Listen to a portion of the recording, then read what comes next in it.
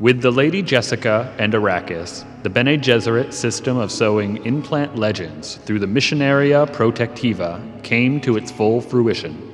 The wisdom of seeding the known universe with a prophecy pattern for the protection of Bene Gesserit personnel has long been appreciated, but never have we seen a condition ut extremis with more ideal mating of person and preparation.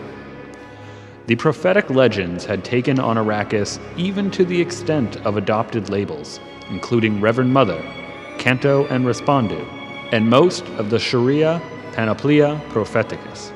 And it is generally accepted now that the Lady Jessica's latent abilities were grossly underestimated. From Analysis, The Arrakeen Crisis, by the Princess Irulan. Private circulation, Bene Gesserit file number AR 810-88587.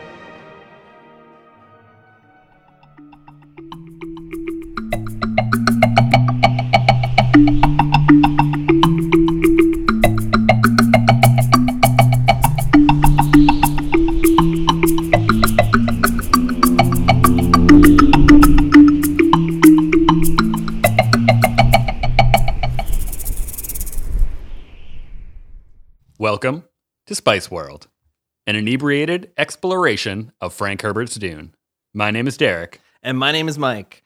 Each week we're going to dive into a new bottle of wine and new chapter of Dune. Have a bit of a buzzed book club here. Yeah, and it's been going pretty good so far. Yeah, I'm enjoying it a lot. Yeah, what kind of wine do we have this week, Mike? This one we actually picked out especially for this episode. It's by Mein Klang. Or I think that's how you pronounce it. Mein Klang? Probably Mein Klang. Intentionally went for a language neither of us can pronounce. Yeah, you know. Well, I think I could sort of like BS my way through it. It's the name of it is Burgenlandred 2018. It's an Austrian wine, or I think it's a red blend. Yeah, red blend. Red blend. Yeah, cool little story. We literally picked it because there's a picture of a cow on the front of it. Well, specifically there's a bull on the front of it. Is that a bull? I think it's just a cow. No, we did. It had the horns. It was the same as that other bottle. And that's going to come into this chapter a little bit. We're going to see that bull we talked about last week. I thought that was just a throwaway story. I didn't think it was very important. No, I think the timing of it worked out great. Wow. Was it not better pulling out that bullhead and knowing his story? Yeah. Where he came from.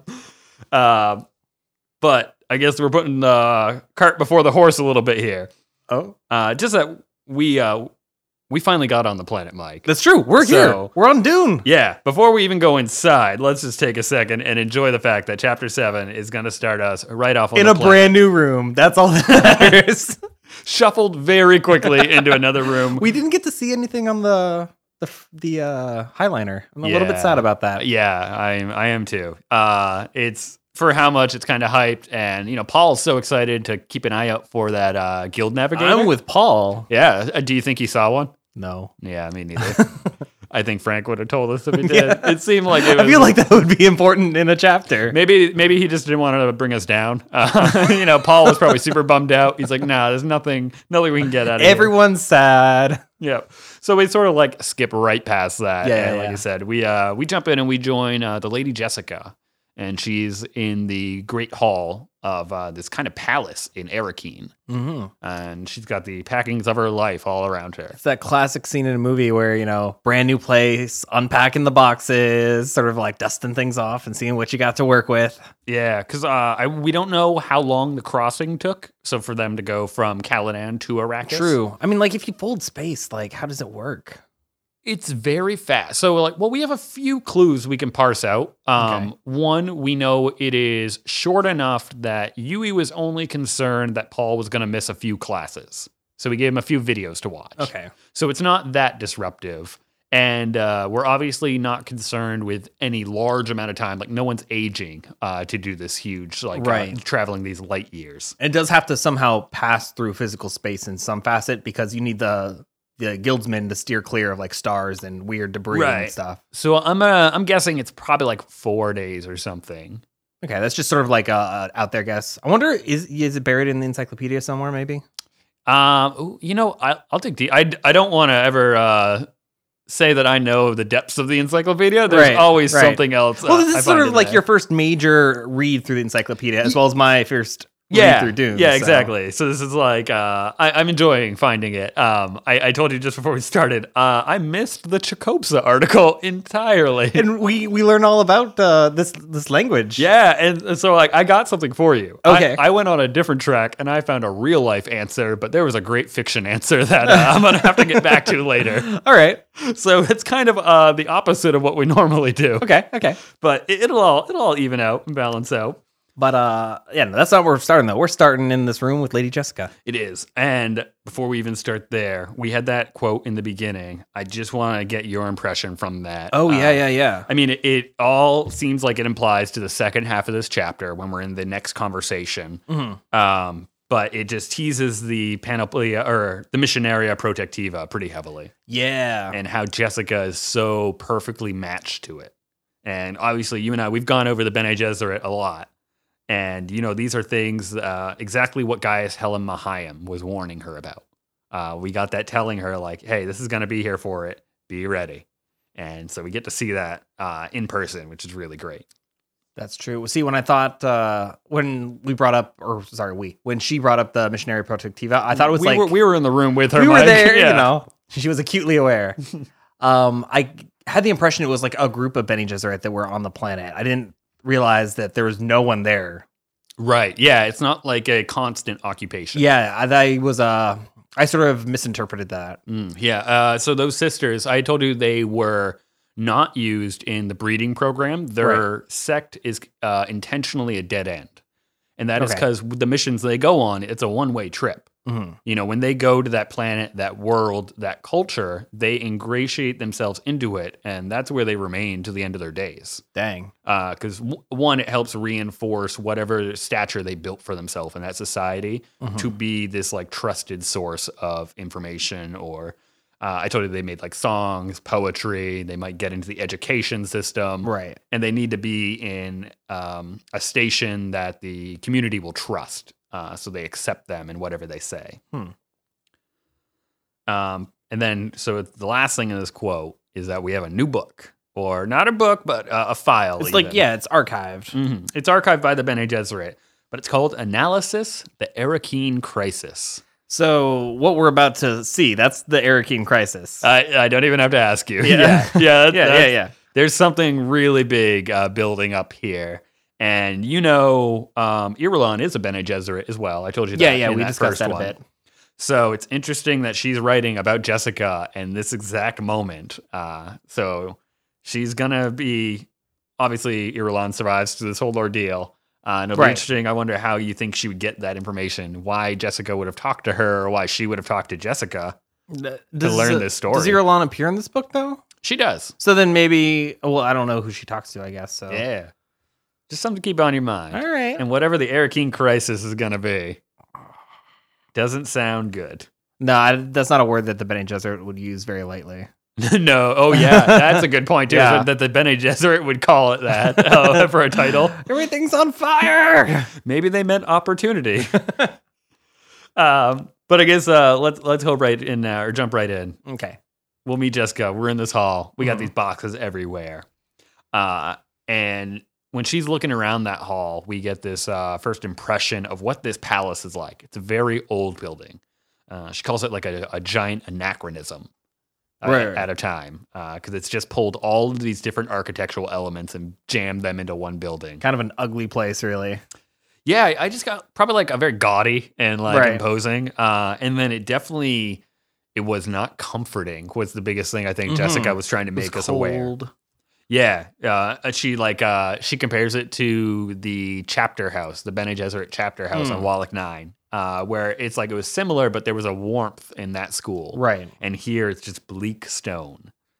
And then stretched up top in the ceiling, we have these amazing beams that just arc across, supporting the structure. Yeah, like they're wooden, right? Yeah, they look like they're solid wood. I got a question for you here. Yeah. Now, she says that beams like that wouldn't come from any tree that could grow in this system, the Arrakis system. What other like planets are there in the system with Arrakis? Ooh. Okay, that's a good one that I don't have an answer for. Oh, okay. There are a few others. I briefly touched on the sort of setup of the star system that we're in.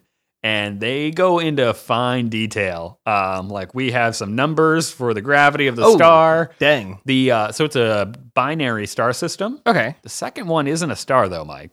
The second one is actually a white hole. Wait. How does that even work? Oh, I guess I don't even know because that's a theorized thing anyway. Right. So. Yeah. And so the book, it does make it very direct of like, in this universe, we have confirmed white holes exist at the center of every galaxy. 100%, no questions asked. Boom. They just put a stamp on that one of like, we just got to move past that. So as science has moved forward, we know there are black holes at the center of galaxies. But they go with a white hole and just accept it. So it's the opposite of a black hole. It's shooting out matter past its event horizon. Okay. And basically, it's this little dot is feeding into the second star. And it has a little ratio for their masses and how this affects the orbits of the planets in the system. Oh, that's really cool. Which gets us closer to the answer you want of like, are there ones with trees? That's got to be hell on the planets. Yeah, a lot of them have like really eccentric orbits because the density of that white hole allows it to happen. Like every time it like comes by, it just sort of shoots and skyrockets at some weird. No, not like that. Just like that mass in such a small thing affects like the rate of the planets around it. So like an outside observer, that the system looks very atypical in the orbits of the planets. And then it made a slight mention of that it affects their all their magnetospheres. And that's part of why Arrakis has such a thin atmosphere. Why the storms are so brutal. Yeah, and why Jessica is looking out the window and she remarks that at these latitudes, because remember, they're really far north, she just sees like blackness even in the light of day. And that's like what you're looking outside the window in the afternoon, and it just looks like the blackest space out there. Jeez. So all that's an effect of that. I will look into the planets for you. Yeah, I'm just curious. Yeah, we'll get back to that one hopefully within the next episode, and I can tell you more about those. Cool. I'll make a little note to myself. But yeah, so either way though, those trees came from somewhere. And they think it came from some part of the system in a time when money was not a problem. Didn't really matter because it would have been very expensive to transport something like that. Probably. Yeah. Immensely. But they refer to the old empire, and I'm not sure what that distinction is. What year that breakoff would be. But at some point, like the imperial house sat on Arrakis. Like they didn't have their throne room there, but like that was their planet. So we'll see when we meet that imperial planetologist finally. He has access. There are these little ecological testing stations, they call them, scattered throughout the desert. And that was from way back when the Imperium was first trying to figure out like what is going on this planet. Gotcha. And they're just long since abandoned, but they're out there. And it's just another relic of what we would call kind of quote unquote the old empire. Now, this mansion is quite the place, and we're saying that it used to be the seat of like this old government. It's not going to apply to our friends the Harkonnens, though. No, they were in another town. Oh, that's right. What was the name? Carthage. Carthage. You want to say Carthage, but yeah, Carthage. Carthage is it? They call it like a cheap and brassy place, and it's some 200 kilometers northeast across the Broken Land. So that's going to be our first regional reference we get to make. All right. So this is sort of my like ground zero lesson on the geography of Dune. So if we were to open up our maps here in the back of the book, we're looking at that top hemisphere of the world, just from the polar sink down. I don't know what you would call that view. And Arrakis is going to be kind of on the top of the map, you'll see. And Carthage off to that. And then this section of land that we're in is called the Broken Land. Okay. So that is like an area. So you would cross the Broken Land. And we've had a few other places mentioned, like Gaius Hel Mahayim. She mentioned the funeral plains for us. The funeral plains? Yeah. So if you look on your map, you can see that one's in sort of like the bottom left. What if I had a map, Derek? Oh, it's in that book, Mike. Oh, what? It's right in the back. Yeah, it's in like the last page, I think. Oh. Look at that. Not the last page, but it's in there. It's in there. Yeah, and it's a little bent in. I don't like that they print it into the center of the book. Right. Those pages makes it hard to bend that open, but wait, no, they don't. I've got like Oh, they put a gap in? Oh, that But is really the gap's nice. like too big in mine. Yeah, but I have the alternate problem where it kind of disappears into that margin there. But there's a really high quality one I think we can throw online for Sure. everyone. And I encourage people to look into that. And I think we can make we could probably Photoshop a path as we're going through and put that on that'd be each week fun. if you want. Yeah. Because I definitely want to watch as we're moving around this map now that we're going to have some locales to point out Sure, to. yeah. And maybe where different people are at the same time. There's a lot going on. Oh. Yeah. But to the point, Leto decided to set up in the city of Arakeen instead of Carthag.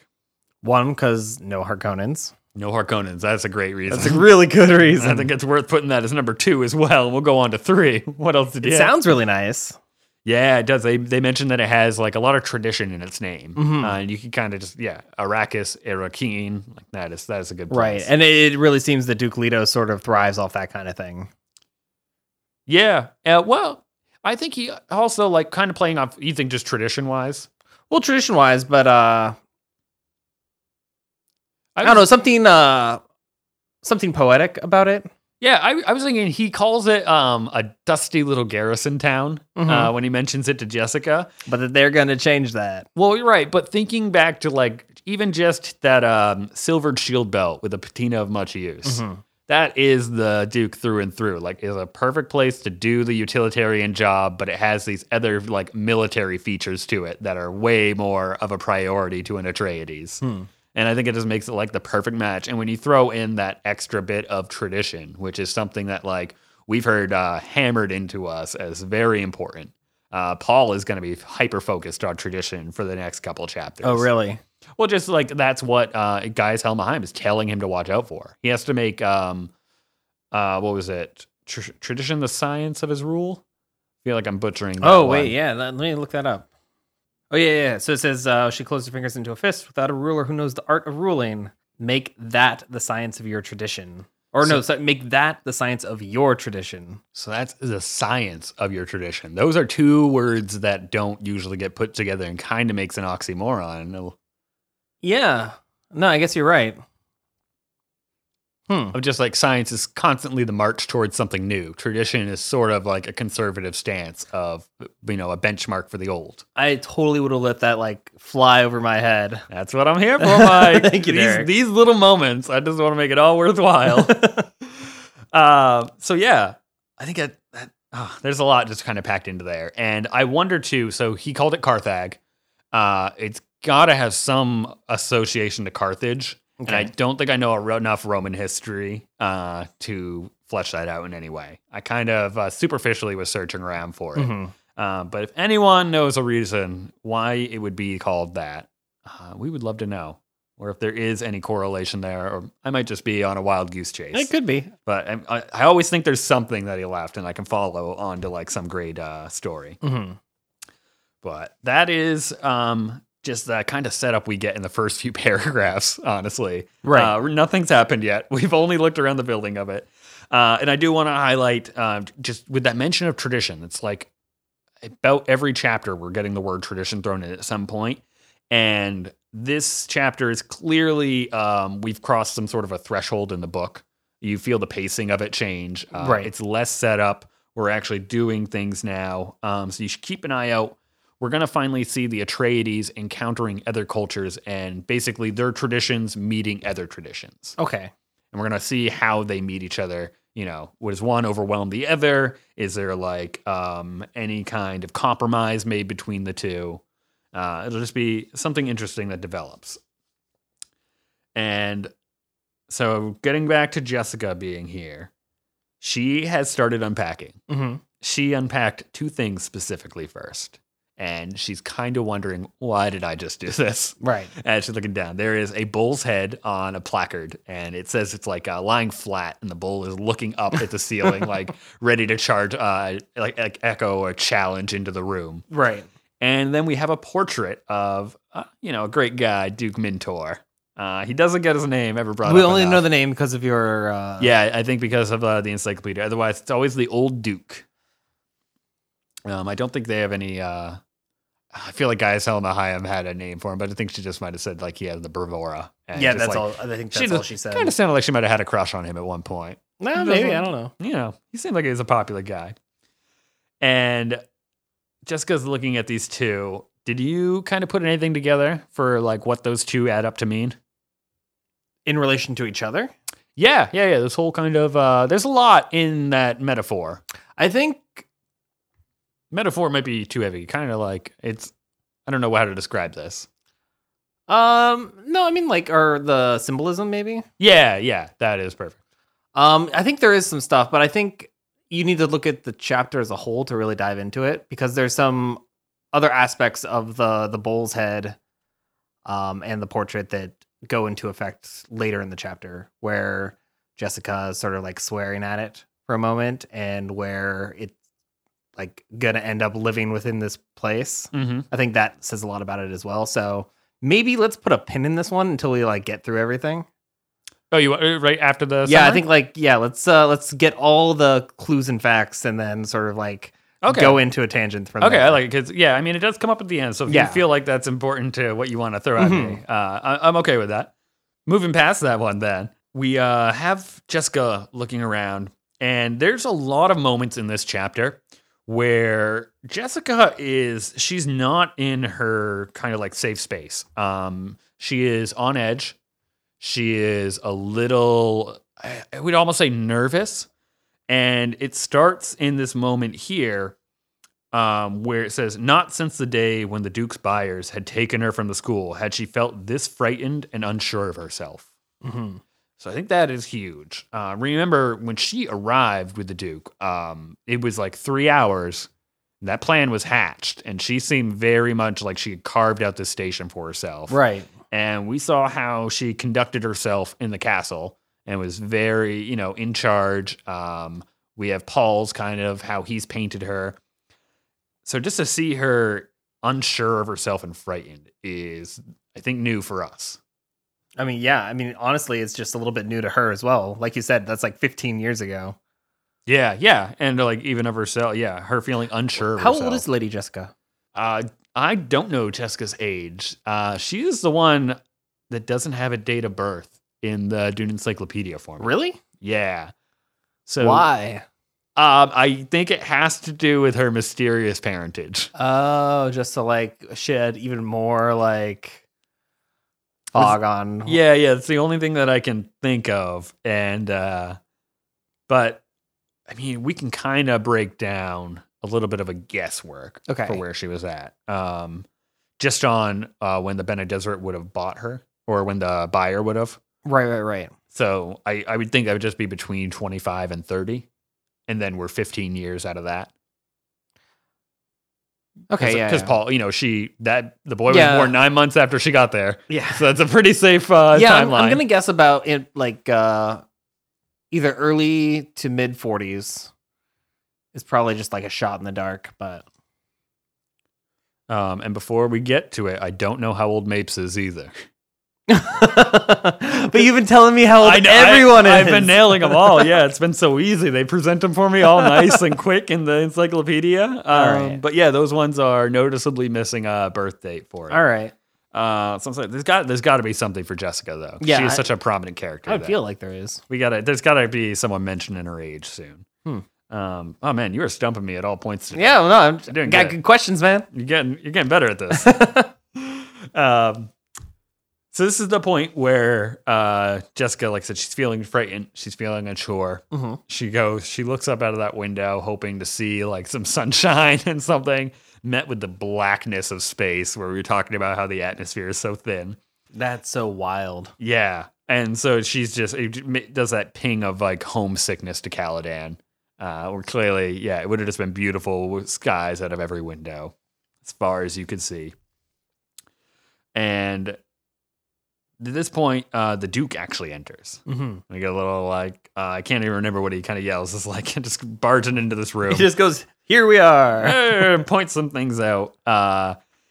And he goes up to Jessica. And she's kind of remarking on always his hawk-like features, and then that she has a sudden fear of him tightens her chest.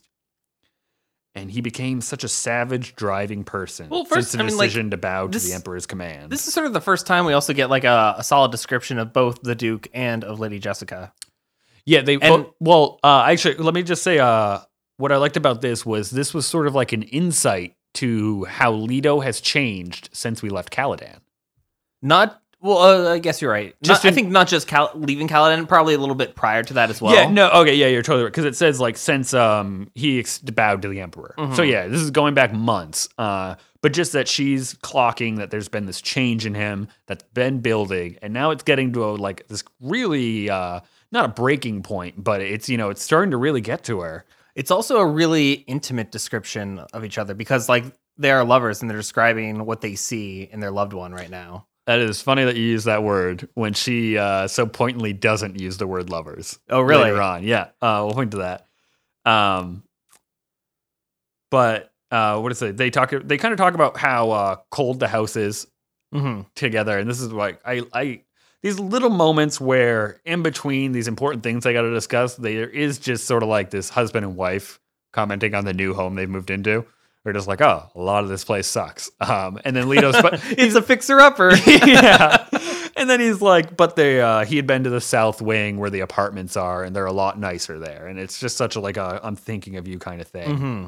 And then that's when he starts admiring her looks, like you were saying. Right. I feel like they both take, and it's that juxtaposed duality. It's going to be like our new tagline of this thing. He starts looking at her, and it's very much like him just admiring the beauty of Jessica. And we go over all of her features, her eyes, her hair, her nose. And he's wondering like the origin of this regal beauty that's in her. I'm like, is it a renegade house? Oh yeah, no, we get her ancestry sort of comes up again. Yeah. Is it a black barred royalty? And then looked incredibly regal, more so than the Emperor even. More regal than the Emperor So she's probably himself. not within the Emperor's bloodline. You're saying probably not? Probably not then. If she looks even Oh, better than the even Emperor. better. Gotcha. I was like, why? How are you ruling that out? Yeah. Unless, maybe it's just from her mother's side. Maybe Gaius was a looker. I don't know, actually. Yeah, she could have been in her day. Yeah. I think that wellspring of yeah. of youth and beauty, or that wellspring of cunningness she's tapped into. Yeah, she's got something in that background, and we get a lot of people being able to see regalness, and I think it's interesting that they bank so much on that. And that Leto looking at her, he kind of has this thing where he remembers that the Lay sisters called her skinny, is what like the buyers were told. And that I love it. He just goes, but that description oversimplified. It's just how he ends it, where it's just like, I don't know what they were trying to convey with that, but he's like, clearly they just missed it entirely. And there's something about this woman that's like irresistible to him. He's just mesmerized by her as a whole because there's just not one thing could pin down like the source of her beauty. Mm-hmm. And then his last thought is just like, I'm glad Paul looks like her. Yeah, exactly. Like, man, I'm so glad Paul doesn't look like me. I'm a train wreck. Good for him. That kid needed a win. Could have been a bird. So it's like Paul gets everything. He's a mentat. He's got Bene Gesserit training. He's got sword training. He can play the guitar. He's a handsome guy. He's got a good life ahead. Got of it him. all. Hopefully, there's no crises in his future. Oh no. So bringing up Paul, we do get the Leto ask where he is. Oh yeah, and that he's with Yui in like a lesson right now. How do you feel reading? That can't be. When I read that, I was like, oh no. It's like every time I get like the hair on the back of the neck kind of stands up of like you just want to go get him right now. And the fact that Leto is just so much like I almost went to check on him, but I was like, nah, they're good, and just walks away. That's how you lose heirs. So this is like we're gonna see a lot of moments of we kind of have already talked that Yui should be somewhat discernible as the traitor, but everybody is so busy and preoccupied right now. They're not catching these red flags that are popping up. I mean, are they really red flags right now, though? Not this. Like Yui being with Paul is fine, but I mean the depression, that night he went missing, the fact that Juana's gone, that kind of a thing. And now we're just gonna see this, but like that was a very close call. Like we don't know that anything nefarious is happening, but we were in the room on Gaiety Prime while the Baron let you know what this whole plan was. Were you there in the room something. where it happened? What's that? I'm sorry, I've been listening to a lot of Hamilton. Good God. So we got to find out what's gonna happen. We just don't know when. So I would be on edge at every moment. Certainly Leto doesn't know that, and Yui is trusted. But yeah, I encourage you to keep an eye on him, essentially. But the Duke, he's come here to do a very important thing. Yeah, a very Symbolic thing. yeah. Yeah, we're gonna hang the key to Caladan Castle. Man, the family that moves in there is screwed. Banging on the door. You think Count Hasmir Fenring is out front right now? Yeah. His wife's What's like, going hold on. She's in the freighter still. Yeah, she's a Bene Gesserit, so She is. She's counting the minutes, and she'll know. Yeah, I don't know what the plan with the key is. It's like but- the key to the city. It doesn't actually open anything. It's just, there. I do like to imagine, though, that just big old key ring, like, I'm taking this with me. Yeah, we're not gonna. And you know that's the last way you get kind of burn the emperor. Like, kick me out of my house. Show you. Let all the bulls loose. Oh, gosh. Oh, I had a question about the bowls, actually. Yeah, what about? Because we didn't really dive into, like, how, was it, like, 10, 20,000 years in the future? How the physiology of these animals have changed. Because I didn't think about it last week when we talked about, like, whale fur. Maybe whale fur is an actual thing now. And that Of like some variety of some whale. variety of it. And then, like, maybe there is a reason that sharks are transported. Like, maybe sharks are important. Or maybe they're like dogs now. And they're just, like, Like that, yeah. running around. So what are bulls like in the future? They're very similar to bulls. Okay. Yeah, I don't think there's anything special about them. They were the ones specifically for the Atreides were just bred for like their physical prowessness. Okay. So at most, I would say maybe we've like improved that to some level that's beyond like what They're a bull bigger is now. beasties. Yeah, maybe bigger, faster, something of that nature. Harder, stronger. Yeah, but very much still a bull. Gotcha. And identifiable as one. So Old El Muerte, I don't think he had anything special or unique about him Okay. beyond being a big old creature with some special horns. So he's going to hang up that key, and Jessica, if you got that book right open there. Yeah, no. She goes to say something else before she mentions like the family banner, doesn't she? Or does she Yeah. just not think she can dissuade him? Well, she caught her breath, is what it says, and I think the reason is because she senses the finality in that that action, and she knows that it is a sad thing. She wants to sort of say something or console him, but stops herself. And I think part of it is that she knows that they're gonna sort of talk about like we didn't have to do this. Yeah, because that does come up in their conversation. Yeah. They mentioned there's an argument that they've had, it sounds like many a time. Many times. And I mean, we know that Jessica is very much in the loop of the whole plan of what they're doing. Oh yeah, for sure. Via Paul last chapter. And that's definitely what this solution is. Like, I feel like they're always talking about something way bigger than just the given moment. Right. But so knowing there's nothing she can do, she goes to just be like, I saw her banner hanging out front. And I am curious, like, where she was going with that. But the Duke, he sees the bull on the floor. And he does he immediately changes, like, what were you going to do with that? It's like this conversation, we just make a beeline to the second topic because I need to know what your plan is with that bull. And it's like, there is some history here. Yeah. I almost think maybe he came down to check on the bull in the portrait. I'm like, More than anything. Maybe he knew. Where's my bull? Where's Jessica? Oh no! It's like the lamp in the Christmas Story. What happened to the lamp in the Christmas? Oh, it's this ugly lamp. It's like a leg, like fishnet leg, with like a skirt Oh, top, yeah. and it's hideous. It's like, oh, I'm gonna put this in the front window. And it's like, mom is just upset that it's like bright and shining in the window, and then one day she accidentally knocks it over while vacuuming.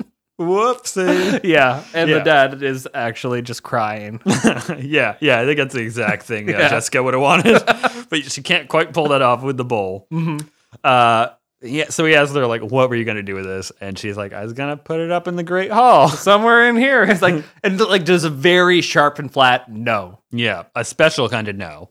And it's the no that tells her you can't change his mind. You can use the voice. That's about it. You use your Bene Gesserit like mind tricks or whatever they could be. Specifically, I think that trick. Maybe even like manipulation too. I kind of took it more any sort like of manipulation, voice, really. but yeah, because Say the right things. Yeah, so she respects him so much that she tells herself like, I have to try, even if this gesture is sort of like futile, just so that she knows she would never trick him. Right. And I think that's a really endearing thing. I wonder when she made that decision, like the moment, like what, during that 3 hours? I would think so. I like there's probably like some mutual I want to say impression, but like they impressed each other. Mm-hmm. And that respect is just built off of that. Because they're just such a great team. And this conversation keeps going in that way where I feel like they're always like, however this could be, where like both of them are one step ahead of each other because they're both kind of having different conversations, right?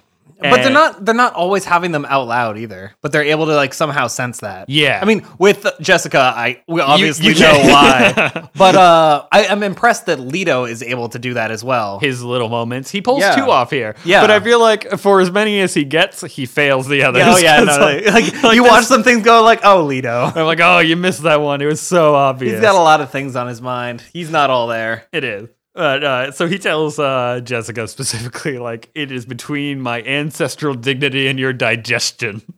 So it's gonna have to go with my dignity. And it seems like she doesn't always eat at the table anyways. Right. Like this is that flip side where Jessica gave us insight to how the Duke used to be. Right. We get a little insight to how Jessica acted in Castle Caladan. Right. And yeah, so you're saying she wasn't eating like where she went back to her room. Right. And that was for like all the state dinner. Well, no, she came out for state dinners. Any formal occasion. Mm-hmm. But is that like a Bene Gesserit thing? Or just because the bowl was probably in the dining room back home as well? Just like, that thing. Yeah, I mean, it could be. No, it would have been concubine more than Bene Gesserit. Mm-hmm. Because remember, we had the other concubines they would come to the dinner but not like take part in it. And we know Jessica is on each level more involved and more accepted. Okay. But I don't know. I think that, and maybe just that I don't know. It can't be about the bowl and the Duke from the beginning. That would be weird. So yeah, I don't know. I don't know what her indifference would be to that sitting there for normal dinners. Why she wouldn't have liked that. No, I just like wondered if it was like a personal choice or like maybe like part of some sort of ritual. Yeah, no, I don't think it's a ritual. So, like, we'll never expand upon it. Okay. So, like, when dinners are going on, we're not going to follow Jessica back to her room and see what kind of witchcraft she's doing in there. Of like, no, I didn't. I didn't think like something like that. But. Yeah. I don't know what the reasoning would be for. But I think all it does is give us this insight that she doesn't really want to do fully maybe the station of like that, the woman of the house, or maybe because she didn't see herself as the proper wife. You don't think so? Maybe well, no. I mean, she definitely knows she's not the wife. Well, that's I know what that. I mean. So maybe, okay. I'm saying maybe like a little resentment. Okay, that I see. That like, if you want me to be at your table every night, maybe you should marry me. And that's super sad because of the next line. Exactly, and that's why they would be so close together. And oh god, this gets me so bad. So this is another moment where like her Bene Gesserit training, you need to keep that in mind for this one. Mm-hmm. So she's gonna eat in her room, and I think she responds like, "Well, thank you, my lord, for like that." Right, she's like, kind of proper. And the Duke is just like, "Don't get all cold and formal on me. Be thankful that I never married you, my dear. Oof. Then it'd be your duty to join me at table for every meal." Now this line, remember, keep a Bene Gesserit in mind. Right. She held her face immobile, nodded. That means she controls every muscle on her face. She set them to be like, don't make a move. I am so angry right now. Yeah. And lets them kind of have it. And I hate that he just misses it so much. Dang. It is clearly. It's like, and that's the thing. Probably wouldn't mind that duty if you would just, Yeah, like it's that projection that they always put it on her of like, right. Aren't you glad that this never happened? That's super dumb. Yeah. Come on, Leto. So what? And what, he doesn't marry her because he's dangling the possibility of marriage to other like houses? That's one of the things we're told. Yeah. We don't, I mean, like, so we get a few things, or a few reasons, but it's sort of like Jessica says one thing, Leto kind of says in that moment, this is why. But he does love her, and consider the tension that he's been in, I guess, kind of his whole life, where his house is. That it's weird. Why make her the, mother of the heir, but not. You know what? My face is immobile right now, Derek. Oh. Wah. So, Hawat, though, this is the little redeeming thing. He put a poison snooper in the dining hall. I just love that name, the Poison Snooper. Poison snooper. And there's one in her room as well. And he kind of anticipated this for her because he cares about her comfort. Yeah. And that is a nice thing, I He suppose. knew he was going to have to talk about the bowl. Like, and she even like calls him out like, you knew we were going to have this disagreement. Yeah. It's like, he sort of like switches it again. It's like, no, I thought about your comfort. It's like, no, you didn't, buddy. Yeah. Well, I think I take that one in for that poison snooper of like, I also, trying to like, iron it out as best he can. Know. But he also I'm calling tells the her, Duke out on that one. I think you can get that. He tells her that he also hired servants, and all the servants that we brought on are going to be Fremen for right now. Yeah, makeshift servants until they get the rest of theirs out. Yeah, well, until the rest of their their force is freed up, because everyone's so busy with all these atypical tasks on like moving us in. So get some temps in here. Some temps, some blue-eyed temps, and specifically there was one housekeeper who asked to be like work under Jessica. Yeah, that's right. Shout out Mapes. Shout out Mapes. And shout out, we learned, was Well Dipper in Chakopsa. That's true. So it's a little, it's a Fremen title. It's funny because when you say it, I just want to be like, let's give a shout out to Mapes right now. Yeah. Hey, Mapes. Oh, yeah. It's a meme I've seen many a time. Really? So I hope you can enjoy that joke, Mike. This is, remember that time we were saying when Paul learns he's a Mentat? Like, it's fun the first time. Oh, shout out to Mapes. But so she wanted to serve Jessica, and she kind of like how the Bene Gesserit got Jessica in the Atreides house. I think it's interesting that Mapes was able to put herself in this position. Oh, yeah. With how on edge the Atreides are coming in. Mm-hmm. Thufir gave her the thumbs up, like she's A-okay. She hates Harkonnens. All the Fremen apparently hate Harkonnens. Yep. And get her on in there. And she wants to serve Lady Jessica specifically because she's a Bene Gesserit. Yeah, the Leto lets us know they've learned that the lady is a Bene Gesserit. They've got legends about them, and Lady Jessica immediately brings it up. It's like Missionaria Protectiva, no place escapes them. Yeah, I like that. Yeah, just like little tagline for those guys. Yeah, it's like always there. They are just the UPS of religious indoctrination. It's very cool. And that, I mean, again, like we know Gaius Hela Mahayim kind of did give her the heads up going into this. So he's probably she might end up keeping her close as a personal servant even after the temps are no longer needed. Oh, yeah, the Shadow Mapes. Yeah. Especially after how their conversation went. We'll get there in a second, I guess. There's some camaraderie that grew between them. But bringing up the Missionaria Protectiva, we go on, and Jessica asks, does that mean Duncan was successful? Right. That's exciting. And Leto doesn't tell her no. He doesn't say yes either, though. He does. Well, yeah, he doesn't, but it's promising, and we have a truce with the Fremen. So that's big. Yeah, this is something we should kind of get to a little bit, where we now know that the Fremen were a huge problem for the Harkonnens. Mm-hmm. The Harkonnens downplayed how much of a problem they were for them, and that they were raiding them constantly. Right, and I don't think that... So the Emperor probably doesn't know that about this whole plan either. Right. About them being a variable in this. And it's probably just so that they could save face, to be honest. The Harkonnens? Yeah, like, Baron's all about reputation and appearances. Yeah. Not his own, but... It would not do good to make it look like you were getting pushed around by, like, the desert nomads on this world. By the way, can we borrow some Sardaukar? Can I get a... Your credit score says... You think that's how it's rated? Yeah. Oh, your credit card says Sardaukar are coming for you, not to you. Oh, no. Lord knows the Baron's maxed out.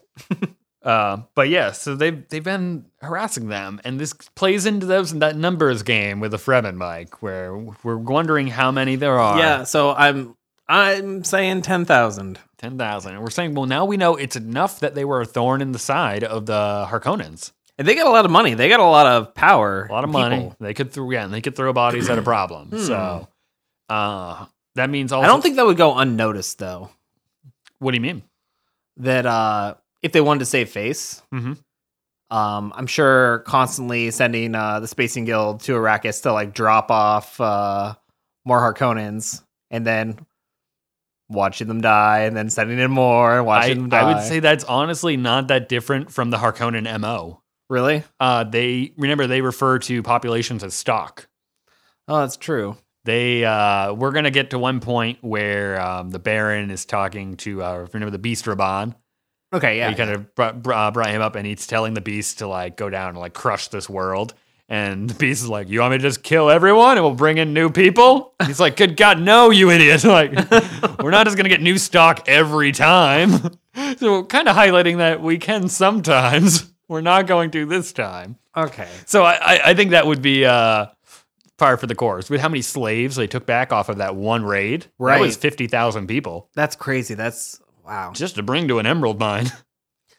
I guess, too, if like we're comparing or thinking that maybe the Fremen can be used as an opposing force to Sardaukar, then, yeah, definitely would be a thorn in the side for sure, no matter how many there are. Mm-hmm.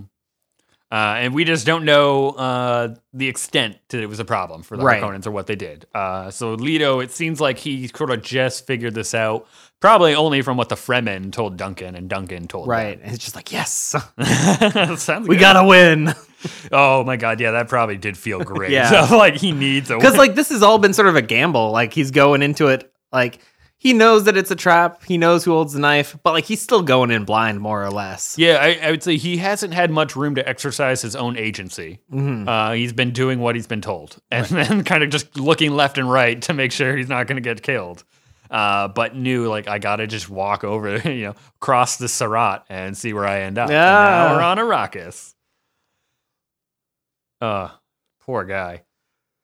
Now, knowing that those guys are a thorn in their side, Leto mentions that they got their, because Jessica's like, oh, that housekeeper's going to have the blue and blue eyes. And Leto's like, they got the blue eyes and there's a vitality to them. Like, don't like cast them aside or judge them. It's funny too, because he says there's a deep strength and healthy vitality in them. Mm-hmm. But when we see our first Fremen and walk in the streets, they look malnourished and dehydrated. They do. They look. Yeah, I just think that's incredible. Like, Yeah,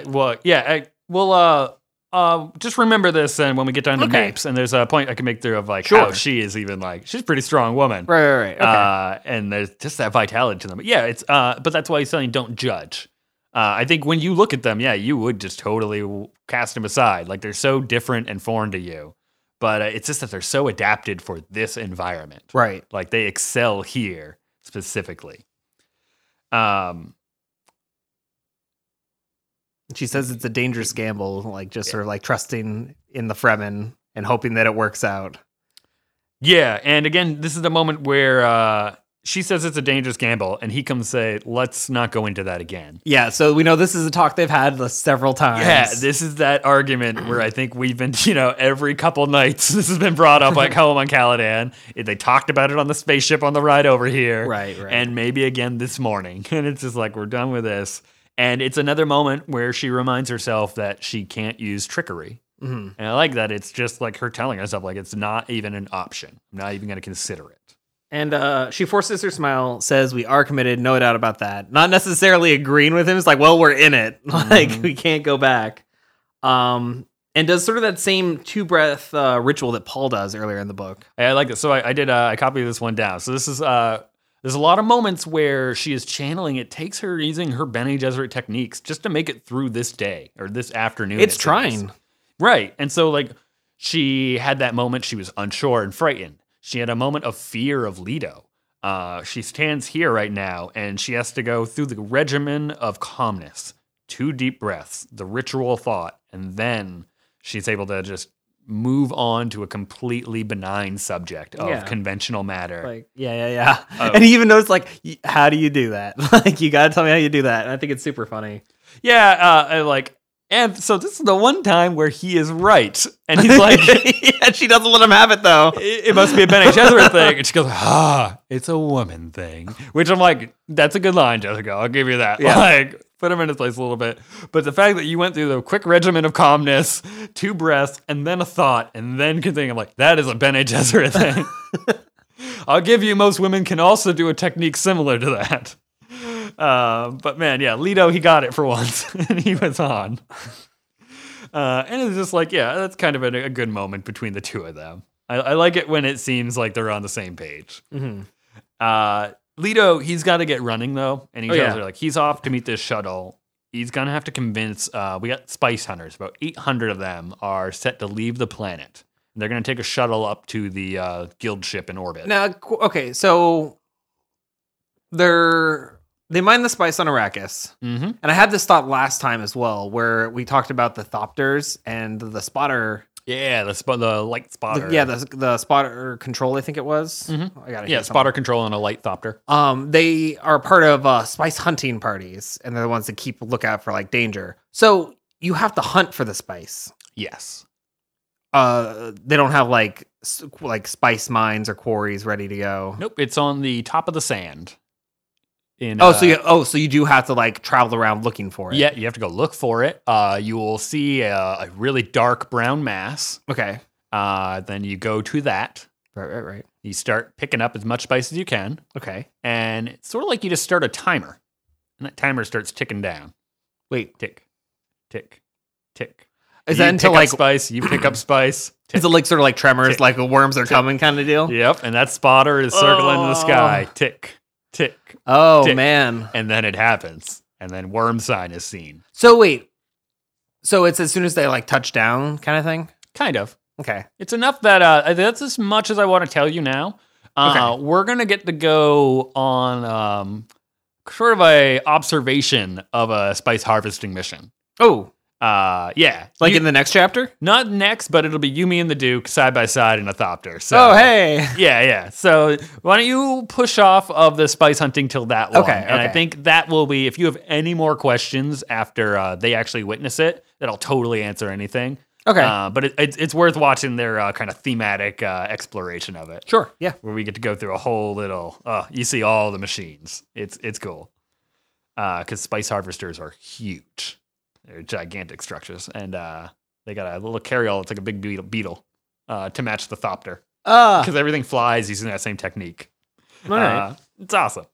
But so those spice hunters, we want guys that got experience with it. So kind of like we were just saying that got all these jobs that it matters if you've done it before, you know what you're looking for. Right. Or clearly there's that danger to the job. Not everybody wants to do it. A job with a tick, tick, tick, tick going on is right. not great.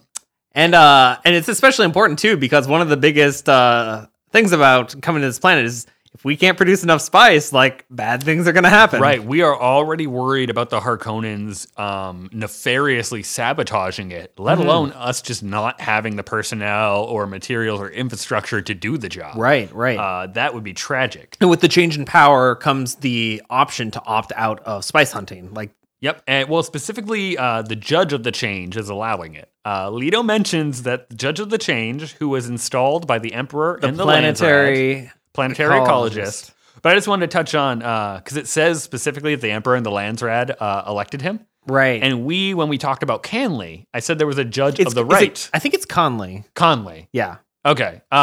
Many words, Mike, I'm just going to mispronounce. Okay. I apologize. I'm going to take those as my wins. Yeah. I get very few of them, and I butcher every word I say in the glossary game. Canley Conley, Peter Piter.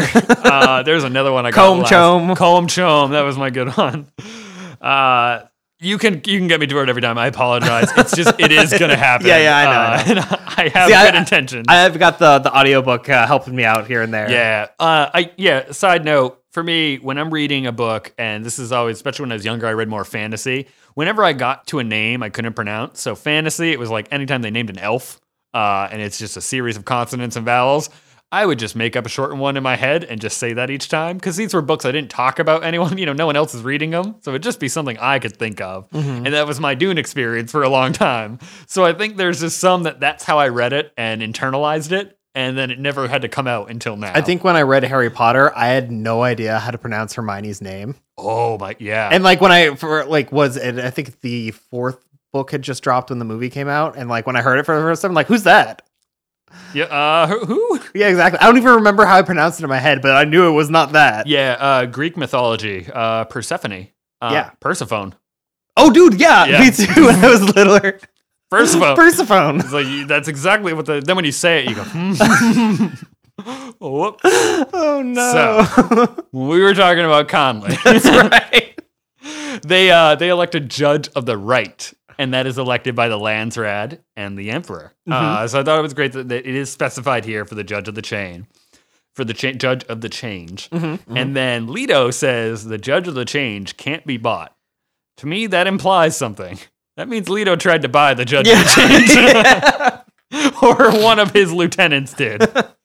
And you said he's like the Emperor's best friend or something like that? No, that's Count Hasmir Fenring. Oh, that guy. That okay. is the guy standing outside of Castle Caladan because the Gotcha. key's gone. Okay. He took over. Banging outside. Yeah. He took over that as sort of a favor to the Emperor. And he is a stand-in, I think a stand-in duke now for there. But the Judge of the Change can't be bought. He's the Imperial planetologist, Liet Kynes. Very cool guy. And he hasn't shown up yet. We've heard him mentioned three times now. So it'll be interesting when he does get around. He's going to be showing up in the next few chapters. I want to make sure that we keep that name in mind because I messed up on Dr. Yui in that first chapter. Like I said, like that, I thought that was a throwaway name. I didn't realize how important it was to the story. So Dr. Kynes, I'm keeping that. Keeping it, remembering it. And the Leto also lets him know that he's going to send a car back here for Paul later in the day. I wonder what the cars look like. It was like this time. I think he just calls it a ground car. I don't know if we got any visual thing, but probably hovers. Yeah, I imagine everything in the future hovers. Yeah, why use wheels? Suspensors. I mean, if the Baron can hover because he eats too much, then the cars should be able to hover. So Jessica, she has this final thought kind of go through where she wants to convince him, I think, again, to give up on Arrakis. And again, no tricks, but she stops herself. Yeah. It's welling up. I'm thinking that is ultimately what she's constantly wanting. Like, we should just go renegade. We should just run. Like, to leave. Why go through this? It'd be very easy. They could live happily. And where she paused, she just asked him about, like, what are we going to do for dinner, essentially. And something silly. And the Duke in his head, this is those moments where we switch so seamlessly between one mind to the other, and I love that in Frank Herbert's writing. And the Duke is like, my Jessica, would that we were somewhere else, anywhere away from this terrible place, alone, the two of us, without a care. They could just go renegade, I guess. But even before that, though, noticeably, Paul is missing from that equation. That's true. I just want to throw that out there. He is ready to drop that kid. Dad? Freighter going up into space. Yeah, just one ship. But no. Oh my god, I'm gonna be stuck on this. Sorry, what were you gonna say? Oh man, I need a second. So yeah, she says, like, what do you be expecting for dinner? Not some nonchalantly switching topics, and even he picks up on that again. I think that's the second time that you mentioned he picks up on it. Says that's not what she was going to say. And on the other side, I think the next line is he clears his throat as if to say something else, and then without warning, just walks out the door. Yeah, he kind of just turns around. That's it. Very awkward. And I assume he probably was going to say, like, something either emotional or like a term of endearment for her. Like, that would be the thing I feel like the Duke would shut himself down on, of like, and back to business and off to do this kind of thing. Right. Unless you got an impression he was going to say anything else. No, I mean, I think that is sort of just the mystery there. Like, what was he going to say? I'm sure Lady Jessica knows exactly what it was, but... Or an idea, yeah. Or an idea of it. I think it's interesting, though. We get sort of this idea of how cold Leto is becoming towards things during this transition and during this scheme that's afoot. And he has that moment of, Jessica, if only it was the two of us away from here, how much nicer life would be. He has every opportunity to do that kind of thing, though. And he doesn't, which I just think is so interesting. And I think that that's what Jessica has been talking about this whole time, like on her side of an argument of like, why did we even come here? Like, why do we need to do this? Yeah, I mean, you kind of know what the Duke's answer is. Yeah. Yeah. And just that it can't be budged whatsoever. It's that ancestral part. I think I talked about Paul having a lot of pride in the beginning. I think he gets it from Leto for sure. Oh, yeah, no doubt. Looks from Jessica, stubbornness from Leto, sharp features from Leto. Yeah. And I mean, we see that also manifest in when Leto leaves, he walks out in the hallway. Yeah. He immediately bumps into a servant, and we see a really a poor version of Leto, I feel. Yeah. Where he is just a different guy. Yeah, indifferent, like, hey, you. Yeah, specifically disdainful. Yeah. In that disdainful way he talks to servants. When he's in a hurry. Yeah. But even so. And he just walks out and it's like, you, in there, immediately. And it's like, you're what? You're like, she's 20 feet away from Jessica. And then he slams the outer door. Before she can even walk in. Well, no, I think that was the second, I imagine he went through like an archway into like the outer room. Talked to her, and then slammed the door out there because we were in a great hall. I just imagine he shows out on her, get in there, and slams the door before she can. And the fact that what a jerk! It's just like a small old lady. He does this too. It's so weird. He's just like I expected a higher degree of minimal respect from him with how it talks about how he treats people around him. I don't know. I think for all the credit we want to give him, at its core, he's not the nicest guy. No. He's just not. No, for sure. He is a leader. Yeah. He's a practical and aggressive man. Yeah, but no, for sure. I just think we got to definitely draw the line in the sand, and we shouldn't idolize this guy as much as I think I thought I would initially. Right, we've met your hero. Yeah, we met your hero, and I mean, he yells at people. He hurts feelings. Mr. Leto can have an autograph. Get out of here. So it does, I guess, add a very real quality to it. Yeah, no, I do enjoy that. No one is just sort of idolized and perfect. They all have these moments of awfulness. Except for Gurney. He already had his moment of awfulness, though. Yeah. He had to live through that. Ooh. So this moment, we switch on to the second conversation in this chapter, and the far more important one, and probably the more exciting one, too. Oh, just a moment, though, before then. Sure. I think there's a very important line in here that will play into our deep dive. Oh, yeah, 'cause she does the painting. Yeah. So she looks at the painting, and it's of Leto's father, which we know for sure. In his middle years, probably about the same age the Duke is at right now. Mm-hmm. So you get that similarity there. Magenta cape flung over his left arm, very ostentatious wine in his matador costume. And it's got the same hawk-like features, that same gray stare. And it was those hawk-like features, I think, that like really made her sort of afraid of the Duke, because he doesn't always have them. It was just Sense accepting the... No, I would disagree with that. You think so? Yeah. No, let me read that again. No, just that the Atreides are always described as hawk-like. They're just birds. They are. They are just birds. The fear was in the driving man he's become since he bowed to the Emperor. Really? Yeah. I can scroll right back to the quote for you. Yeah, please. I'm going to flip around here. And it was, a sudden fear of him tightened her breast. He had become such a savage, driving person since the decision to bow to the Emperor's command. Huh. Okay. Yeah, wood smoke in the gray of his eyes, but the face was predatory. Okay, so yeah, I guess I think the point that he's making there, so she's looking at the old Duke, and I think she is seeing Leto. I think, yeah. And then for sure. But you're seeing him at the moment of his death.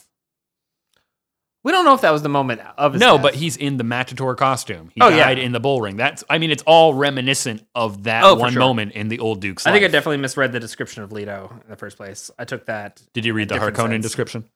Yes. No, I definitely missed that part. But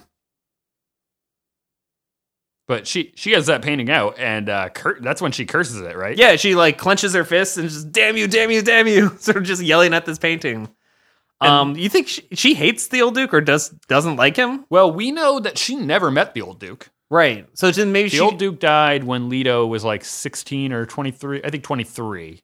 But maybe she sees a lot of She seems to blame the old Duke for how Leto is. right. Like she sees a lot of him in Yeah. Leto. Yeah.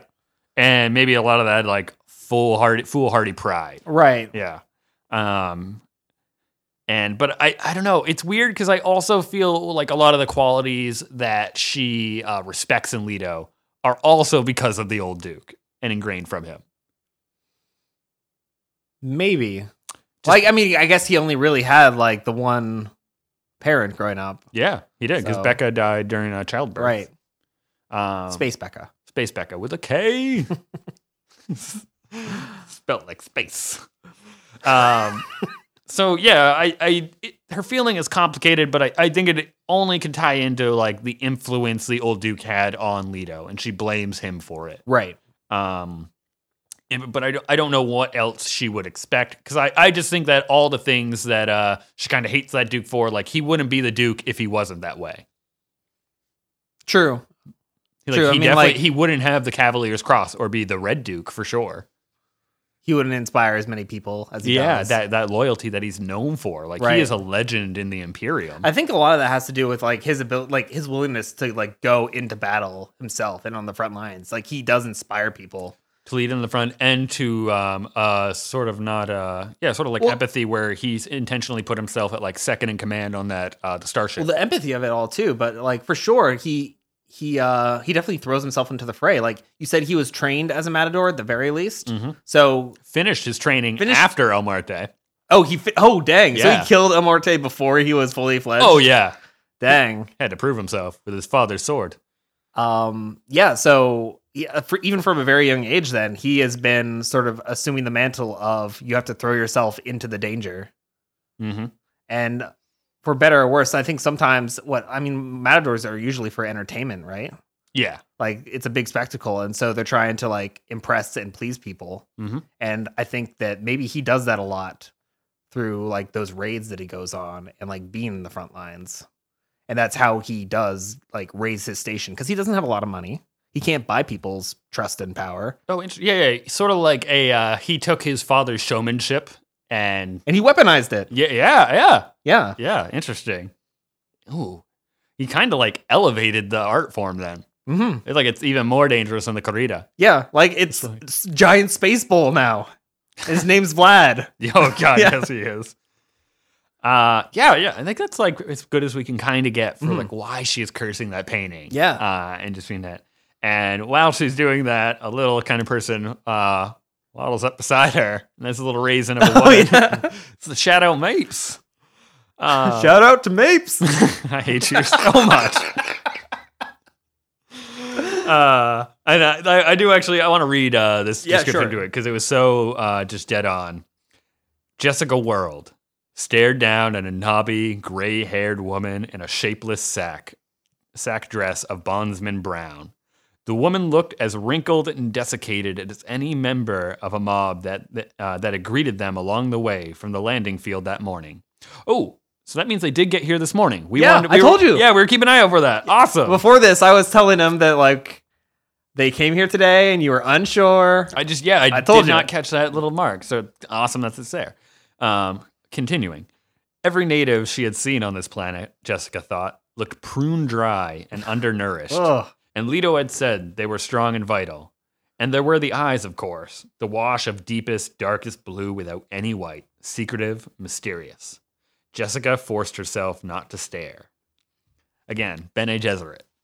That's got to be taking a lot. That's got to be hard. Not to look this woman in the eyes. But that is just quite the description of the person. This is the first Fremen we're meeting. Right. So I will tell you, this is not a city. This is like Fremen.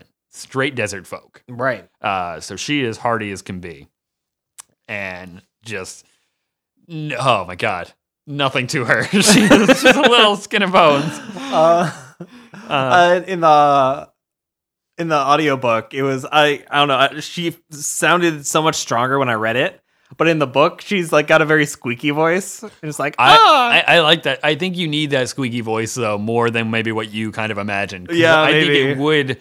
Every impression you would get looking at these people, you would underestimate them, but then they have this like iron core at them, and she greets Jessica saying like noble born, what are your orders? Noble born.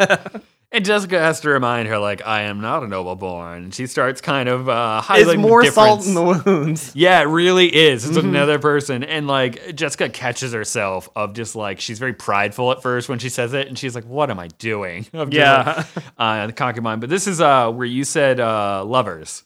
Oh, that's right. This is the one where when Jessica says to it, she says, there is not, nor has there ever been. I am the Duke's only ... And she says, companion, the mother of his heir designate. And I feel like that's the only other word that would have maybe slipped in there. Dang. So like, I am the Duke's only companion or concubine, but it's just kind of a reality check moment where, again, I think she has to confront this maybe something that's always on the back burner when she was in Caladan, right. Like it was a concern, but it didn't come up enough that it was in her face. And now in this new home, like this idea that she is not the Duchess, so to speak. It's going to be coming up again and again. But they get past it. And this is where I feel like the test begins. Because we know Mapes is here for a reason. Yeah. Not She's a coincidence. inserted herself on purpose as an emissary almost. Mm-hmm. She's basically the Gaius from the first chapter. Kind of. Like, yeah. She's some like an almost a Bene Gesserit equivalent to the Fremen. Like there's something here. Yeah. And Mapes asks her a question. There's a wife then, and it's a sly questioning Jessica catches. Yeah.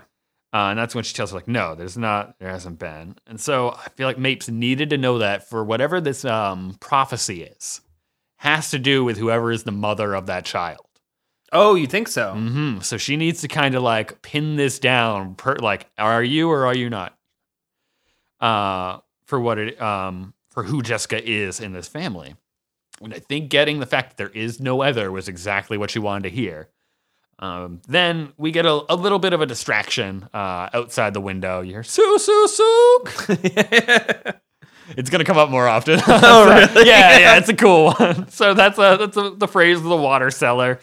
And Mapes kind of lets her, like, you don't need to ever worry about water. This house has a big cistern, and there's 50,000 liters of water. Do they down get there. that imported via Spacing Guild? Where does the water come from? We have wind traps, so we catch dew off of the morning air. Okay. There are a few like clever ways to get little bits of water recycled, kind of like a still suit of air from buildings, stuff like that. And then there's the small polar caps. We do ice mining. Okay. And we bring it down. I think that is more. I did say like the smugglers bought the water in town. I think it's more from the polar caps they bring down than like the guild bringing water to this planet. Gotcha. But it's just very expensive because the quantity is so small. Okay. And it's hard to get that resource. But nonetheless, the house cistern is always full, and the Atreides are never going to have to go looking for it. Somebody goes about filling it for them. And the Mapes comes back with, why, you know, my lady, I don't even have to wear my still suit. She looks like down at her dress. But then she like the cackling of, and me, not even dead. Like, oh my God.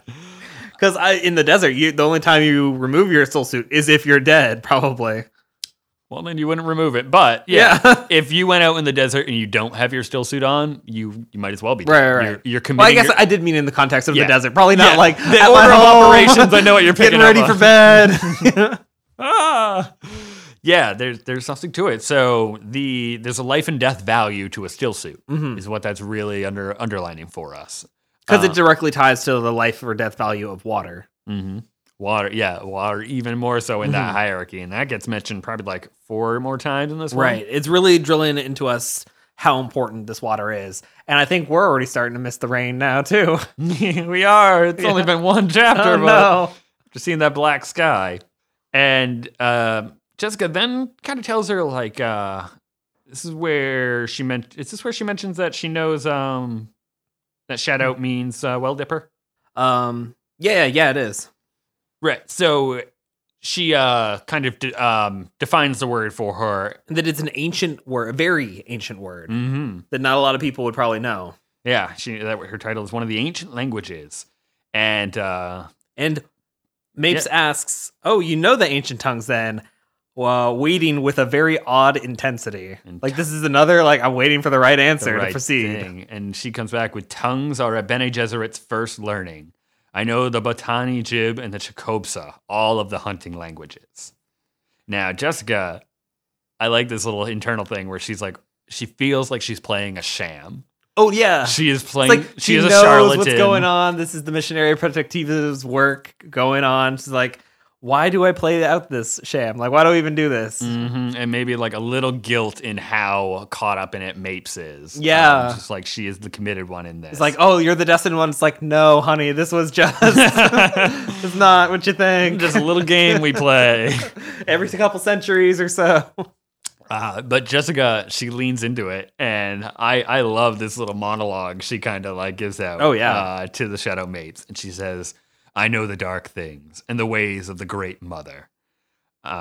She said she read the more obvious signs in Mapes' actions and appearance, the petite betrayals.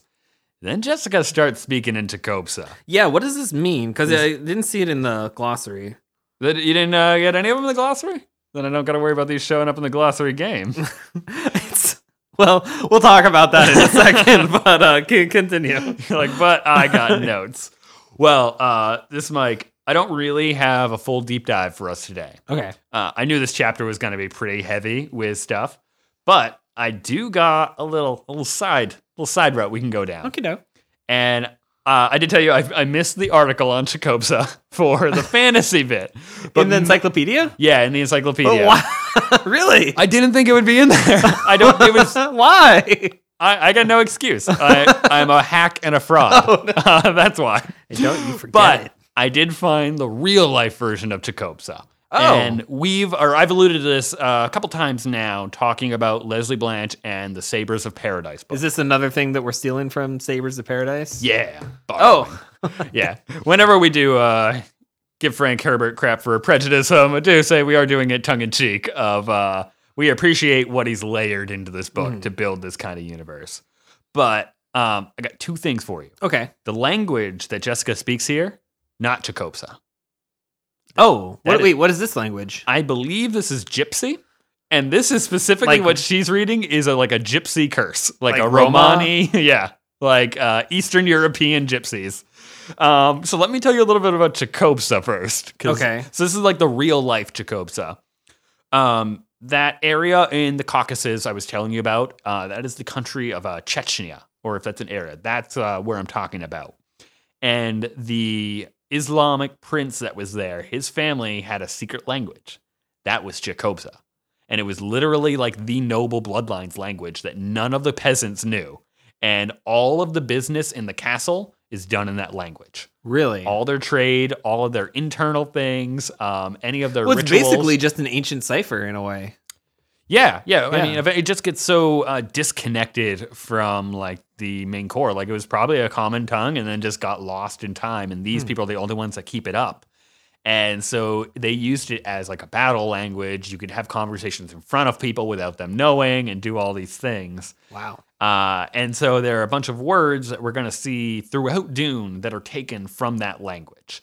So Conley, that's going to be one from Chicopsa. Oh. And that is an old blood feud. One of the other ones, we haven't gotten to this yet, but the word Sietch and the word Tabar. Sietch, I think I saw that somewhere. So that's going to be it's like a Fremen hiding place, these big cave systems. Okay. And in Dune, we're actually going to go to a place called Sietch Tabar. Ah. Both of those are just words in Chicopsa that mean camp. Oh, okay. And it's a big camp for them. And so camp is the biggest camp. Camp. That's like going to Harco. Yeah, so Frank does provide, he gives a different etymology to Sietch. Okay. So Sietch doesn't mean camp in this one. And Tabor, I believe, is like a proper noun turned into things. So that was a cool little evolution of that, but that is rooted in the real world is, I think, super interesting. Now, the words Jessica actually speaks, Mike. Oh, yeah. These are great. And in a world before Google, never would have found this. So really? I don't know how Frank came across this, but have you ever read the book Gypsy Sorcery and Fortune Telling? The answer's no. I'll tell you right now. So it's Gypsy Sorcery and Fortune Telling by Charles G. Leland. It was published in 1891. What were Charles's credentials on gypsy fortune telling? Ooh, I don't know, but I'll let you judge him after I tell you the gypsy curse I got in here. Oh, boy. So the book goes through several of them. This is about 3/4 of the way in. I found this one that Jessica reads, and it actually even goes on beyond what she says. So she ends off at this thing that's like, Endro trepera, trara chic buscacri, mieses paracri. And then it should keep going that on. was very, very wonderful, by the way. Thank you. Yeah, that sounded pretty good. I've said it a few times. Yeah. I can speak Chicopsa. Well, at least a sentence or two. Oh, yeah. And then it should go on, and it's this use of andro all over again. So andro perna, andro dumo, andro hraka, andro kuna. And when you go into the translation of those, it ends up being evil be gone from thy belly. Drive away she-goat's dung. Evil from the belly, from the feet, from the back, from the eyes, from the ears. Newborn, be now. Be thou, be mine. Wow. It's like a very angry baptism. Yeah, and so what you do is you take your horse, as you would. Okay. You have a collected pile of she-goat dung. She-goat dung, okay. Because female goats, they produce so much milk, they're just abundant in life. So you collect their dung, you dry it out, because you don't want to deal with wet dung, that's stupid. Turn into a powder. You then that's what's stupid. Hey, Charles G. Leland knows what he's talking about. Okay, yeah, continue. So you take the poop powder, you apply it in an even layer across your horse. You then proceed to the front of the horse. That poor horse. Oh, we haven't even started yet. So up till now, I assume the horse has had a carrot, and he's just like, what are we doing today, Mike? And then you start covering him in powder, and he's like, what, Mike? You come around to the front, and you start going like, andra praka, andra pa. You spit in his eyes 7 times. Oh my God. If you can survive its hoofs. Yeah. And at that point, though, the ritual's complete, Mike, and you are immune to evil spirits. And you've got a pissed off horse. Or a very confused horse who is not sure if you love him or hate him. It's so weird. So just think, so Frank, he went to the Library of Congress, and he spent 6 years doing research to this is what we came up with. So at some point, he had to have known what that was because he copied it word for word. Oh my gosh. gosh. Like, no one's going to translate she-dung. I'll take it. So that's what Jessica says to this little woman. That gets her on board. That's my little Chicopsa. If you're going to learn any Chicopsa, that's the phrase you got to know. Oh, so good. And so Mapes takes a step backwards. Yeah. Here's poison play. She probably thinks she's going to spit in her face. And are there any horses on Arrakis? No. Oh, she's out of luck. No, I mean, even Mapes says like how big the bull. She had never seen a bull before. Oh, yeah, that's right. It's a very new thing to her. But Jessica is like, I know many things. I know that you have borne children, that you have lost loved ones, you have hidden in fear, and that you have done violence and will do yet more violence. And I love that's just like a good cold read of you could probably say it to anyone on Arrakis, and it'd cover most of them. There's no health care. You probably had to kill someone at some point. You're an old woman. You've definitely lost a child at some point.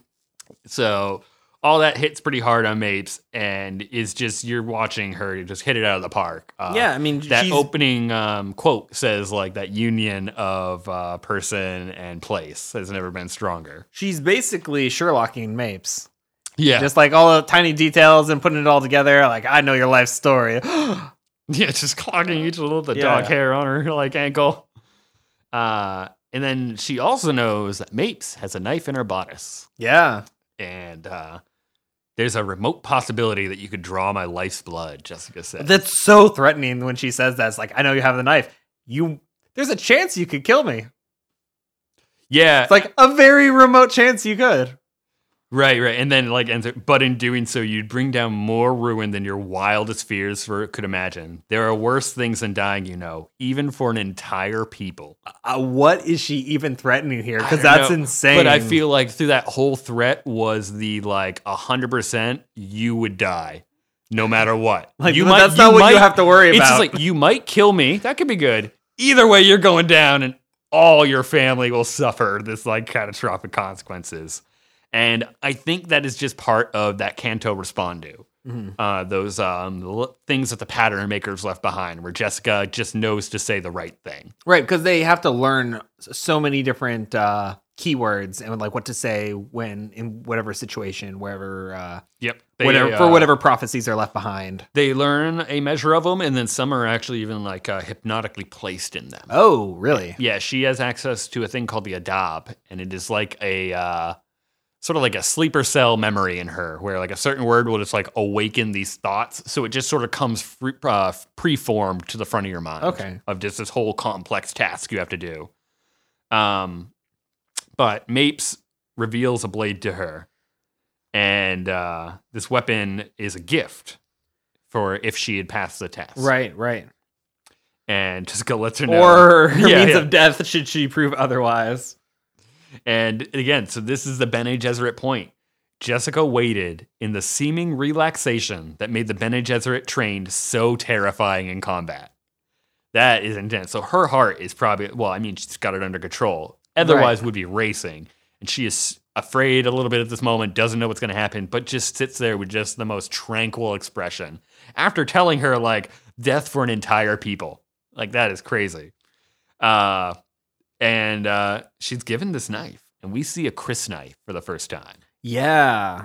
The blade seemed to shine and glitter with a light of its own. Like a milky white. Milky white is a double-edged blade like a kinjal, perhaps 20 centimeters long, with really deep grooved finger holds on it. Mm-hmm. And this is... Oh, there's got to be a cool picture of this out there. There are, a lot of great art ones. Somewhere on Reddit, actually, currently is a guy showing off a tattoo he has of it. Oh, really? Yeah, of a good hand-drawn one. Yeah, you'll have to show that to me. I will. We'll repost it for them. All right. Posting it around. But we find out this is a crysknife and that this has never been taken off world. They're only known as a rumor. Yeah, and obviously Lady Jessica's never seen one, but apparently no one's seen one. Yeah. No, at least if they did, they died. Right. That day. You don't live to tell about it. And Mapes does the real test now and asks her, does she know the meaning? Right.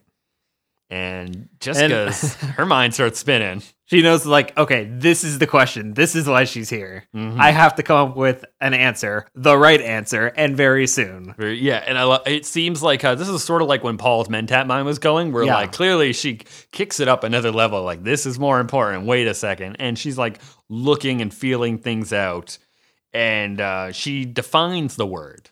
So what's the knife in Chakopsa? It is Deathmaker. Deathmaker. And she gets very lucky here. Oh, she gets very lucky here. There's a thing about coincidence in this universe, and I don't know. Everything here is a little bit preordained.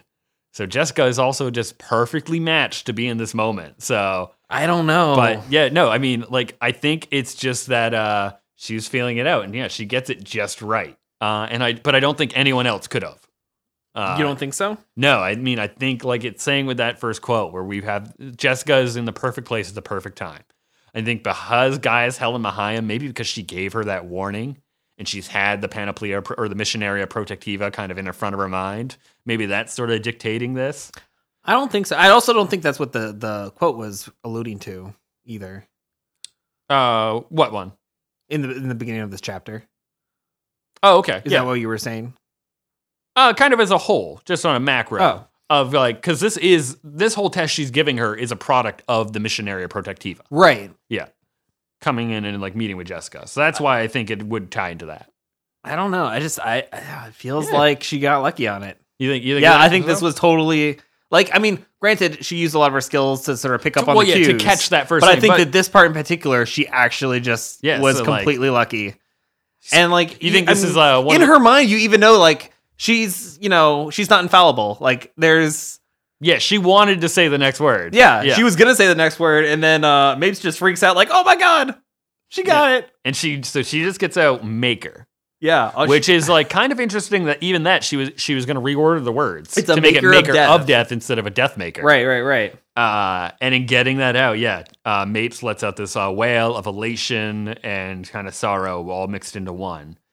And Jessica, her mind goes down this route of thinking about the Bene Gesserit that was dropped here so many centuries ago. Mm-hmm. And I like this little line that made me think of you, Mike, where she goes, dropped in here. It says something about like long dead, almost surely. And I was like, that is an interesting qualifier to put by that. I'm just saying. Yeah. Rogue Bene Gesserit on Arrakis somewhere. I don't know why you would not use the definite otherwise. So I think you might have something. Yeah! Well, maybe one of the Missionaria Protectiva took a little advantage or had to for the sake of whatever she was doing. Mm-hmm. But if that sounds like there's a chance that she could be out there, is really interesting. That makes me so happy. Did you catch that when you read through it? Yeah, I did. Okay. Yeah. Very interesting. I want it to be true too. You're on board now. You're winning me over. So Mapes takes that knife and she puts it back in the sheath, and everything is all good and hunky dory, right? Right. But no, Jessica stops her. No, it's before that. Oh, she gives her a little advice. You're right. And I love this too. It's like, after she is holding the knife ready to use it, Jessica says like, did you think that I would not know of the Maker? I who know of the mysteries of the Great Mother. And I love how sobering Mapes' response is. It's just like when you lived with prophecy for so long, the moment of revelation is just a shock. And I think that's just so true. Like a prophecy is just an idea someone had long ago, like in reality.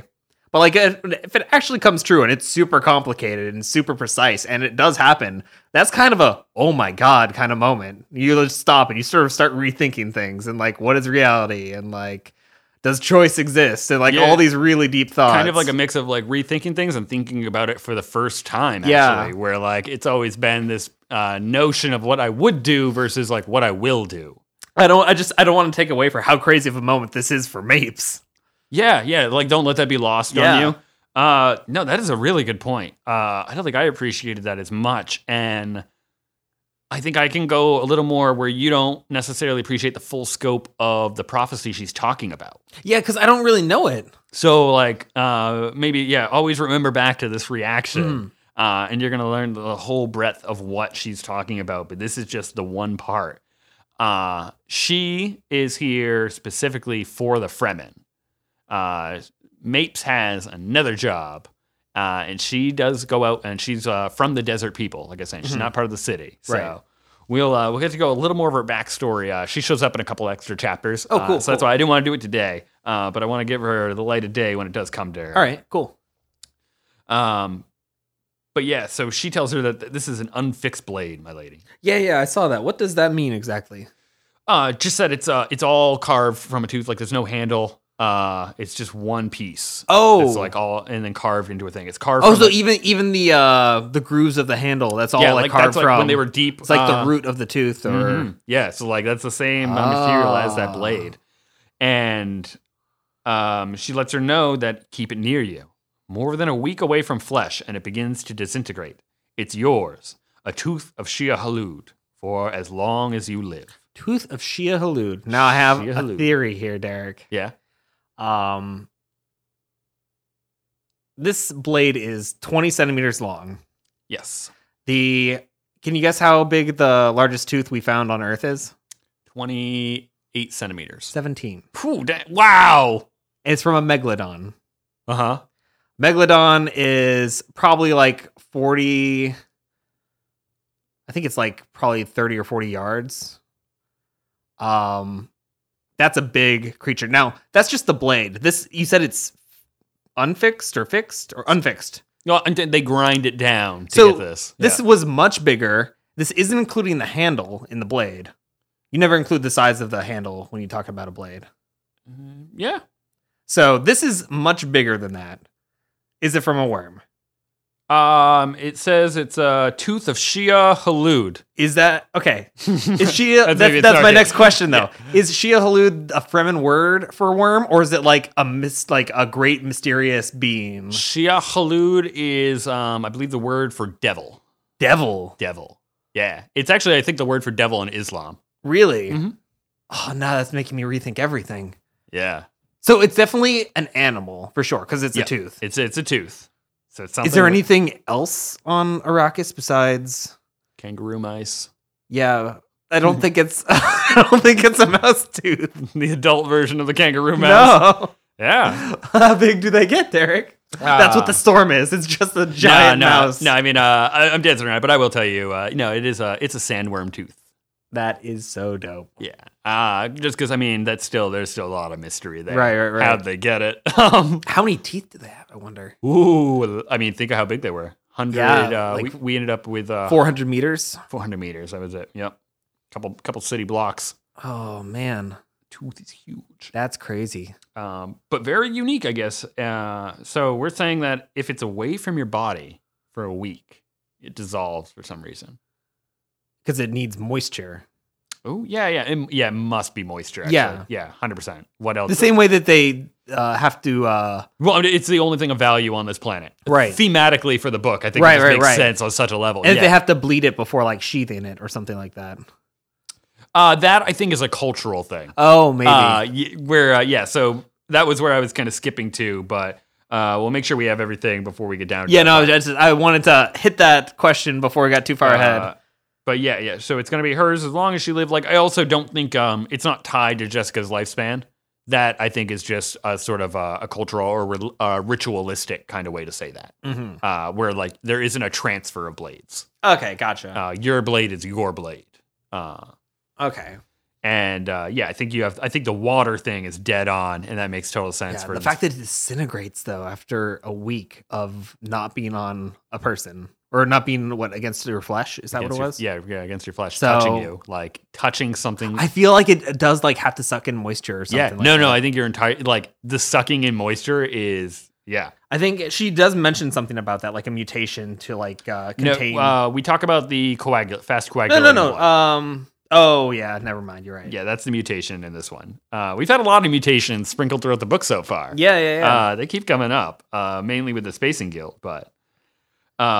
So like we were saying, Mapes starts to sheath that one. Mm-hmm. And Jessica, she takes a risk. This is a little bit of a roll of the dice here. Mm-hmm. And tells her, like, Mapes, you've made a mistake. You've put that away unblooded. And I don't have Mapes' exact response. With a gasp, Mapes Is that all? dropped the sheath knife into Jessica's hand, tore open the brown bonus, wailing, "Take the water of my life." I love it. Now, we should pause for a second and look around the Great Hall we're still in. I don't think there are a lot of people here, clearly. There's a bull's head on the ground, the Duke's portrait looking at us all while we're doing this, and this little tiny raisin is on the ground saying, "Take me! Just kill me!"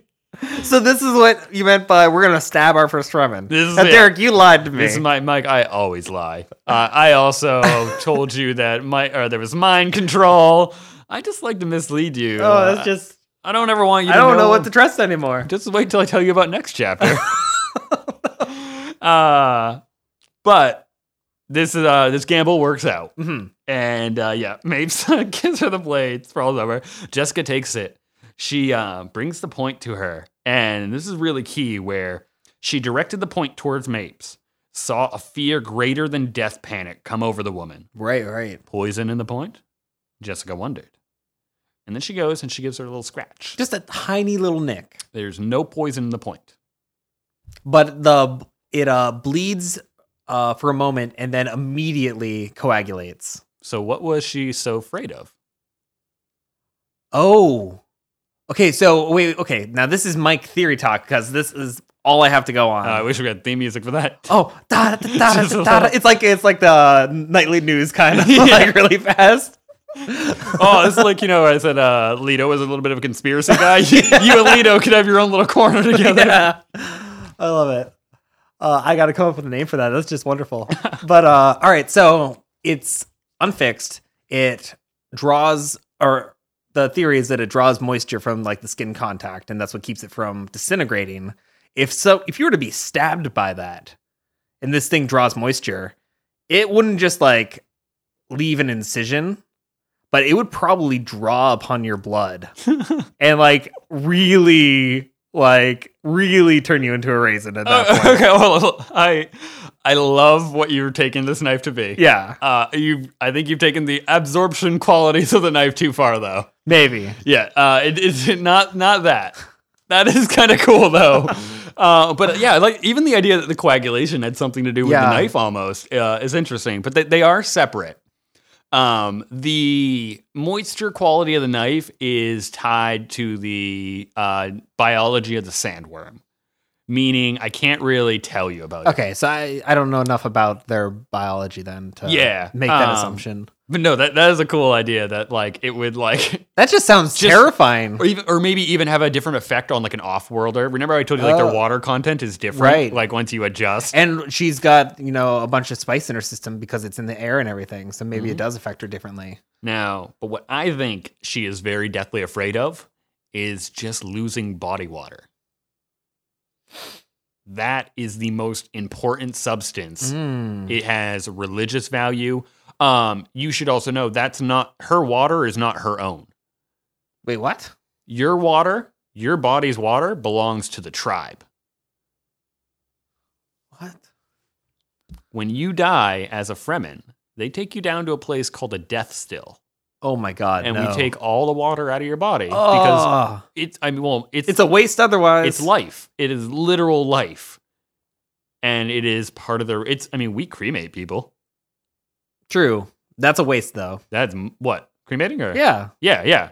I'm just saying that's what we do. Yeah. As like I said, they are at least doing a very purposeful thing, and then they honor the remains still. But it is just sort of like this open understanding that water is not private property. Water is essentially public property. You have, they keep track of it individually, so it is like a currency among them, but it's always pooled together, and they have one big cistern.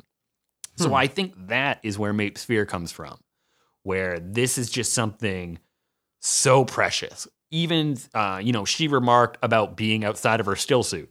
That is a death sentence to her. Right.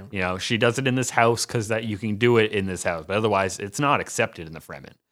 That's got to be really weird too, because if a still suit's supposed to recycle water, right? That's sort of what we've established. Yep. It's going to take all your sweat, everything you exhale at your breath, and just sort of recapture it. So, for all intents and purposes, even just being out of her still suit, she's kind of just wasting water. Especially to her like perception. Any perspiration, Yep. Yeah. Yep. So the inside, the house does capture it.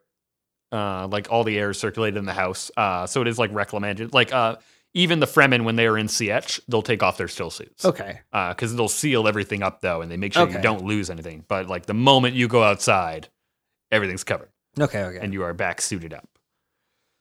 But I just thought that death panic coming over her, of highlighting, and then she gets a little scrape. That scrape, whoop, seals right up, and that is just a genetic mutation of them living on this planet, or maybe from that dehydration process that they've all been undergone for so long. That was really interesting. And then we get another set of what I'm just going to call Chris Knife rules from Mapes. She is just handing them out. You got to keep it near you. You got to do this. Well, it starts with some of the people unloading boxes outside make a bunch of noise. She's like, She hides the knife as quickly as she can. Yeah. She hides it in Jessica's bodice too, which I like. That is probably very foreign for her, just having someone get up in her personal space. I'm just like, I will help myself. Thank you very much. Right. And shoves this in, and just who sees that knife must be cleansed or slain. What does that mean, cleansed? I think that is the because I told you they had like the religious cultural connotation for beyond Dune, like within the Arab society for knife. On the front of my biography for Lawrence of Arabia, it says the knife also means cleanliness and death. And I think the cleanliness is gonna be like a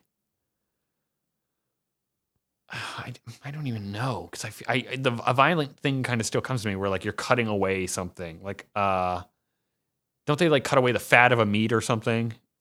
I mean, you can.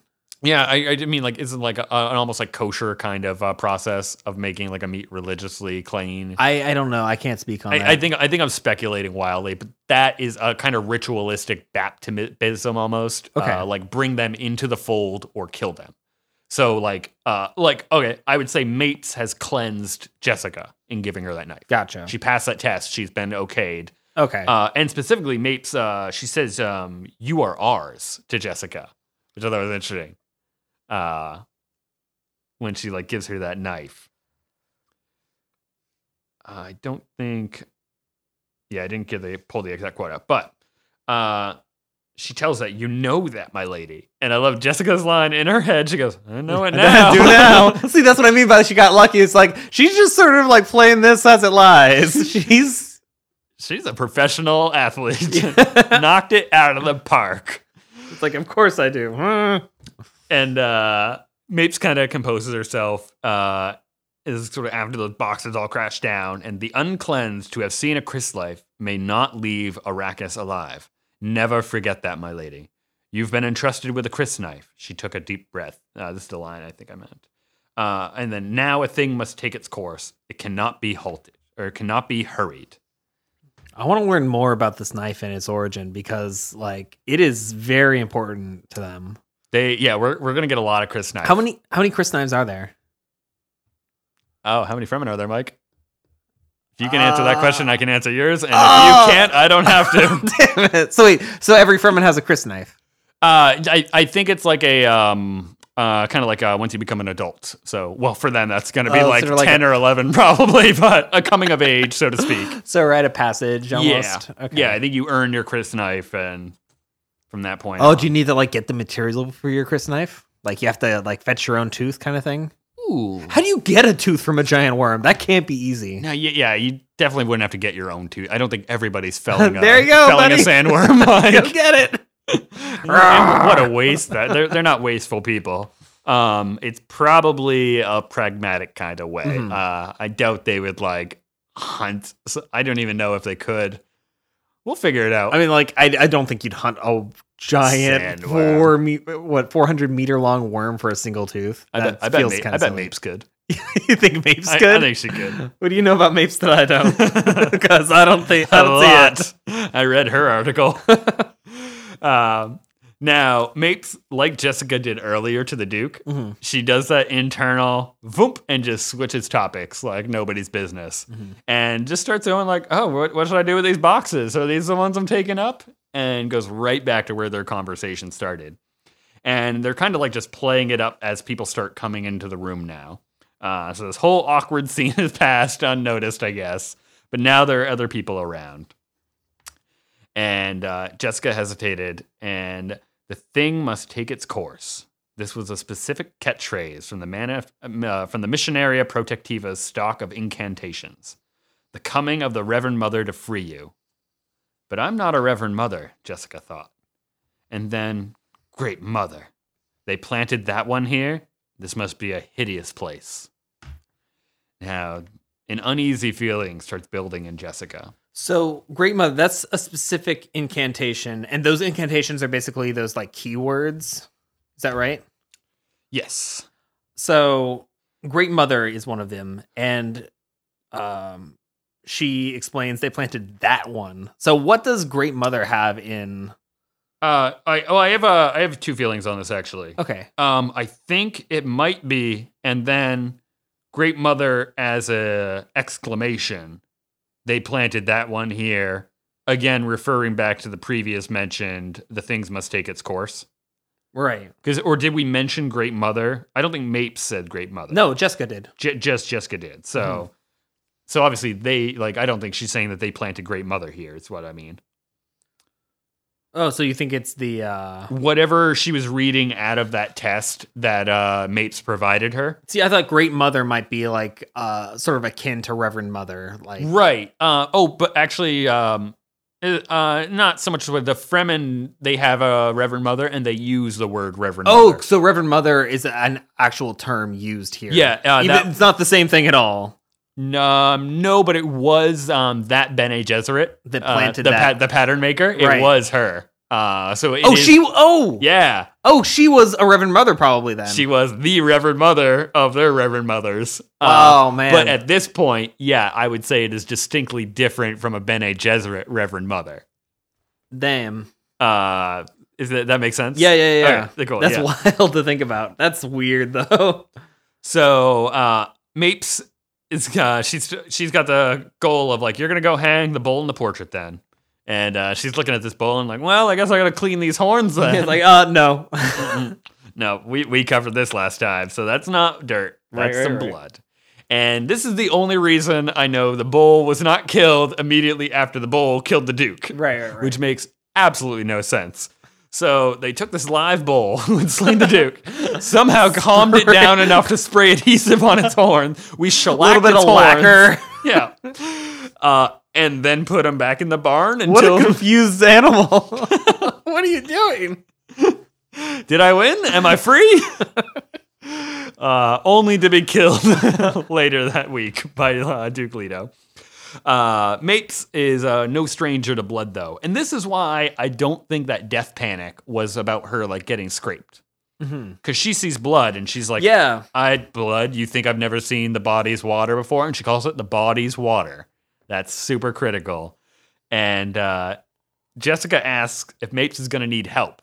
Now, doubling all the way back to when Leto said there was a vitality to them. Yeah. This is the vitality I think there is in Mapes. So we've described her as a raisin of a woman. Yep. She is going to take a bull's head that I picture honestly is about equal size to her. And a portrait. And she's like, I can hang this on the wall. I don't need anybody's help. I'll manage. She's like, I'm sure you will. Just like, how are you going to do this?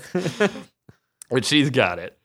Then Jessica kind of thinks back to the long line of Bene Gesserit scheming that has formed a chain to this moment, which I think is great. And it's very similar to that long line of unbroken memories that the Reverend Mother has, where like all these women unknowing of each other have made the way for each other. And then just to know that let Jessica live. Like she would have been murdered otherwise. It's the Fremen in particular, though, that made this particular instance of the Protectiva Missionaria so perfect.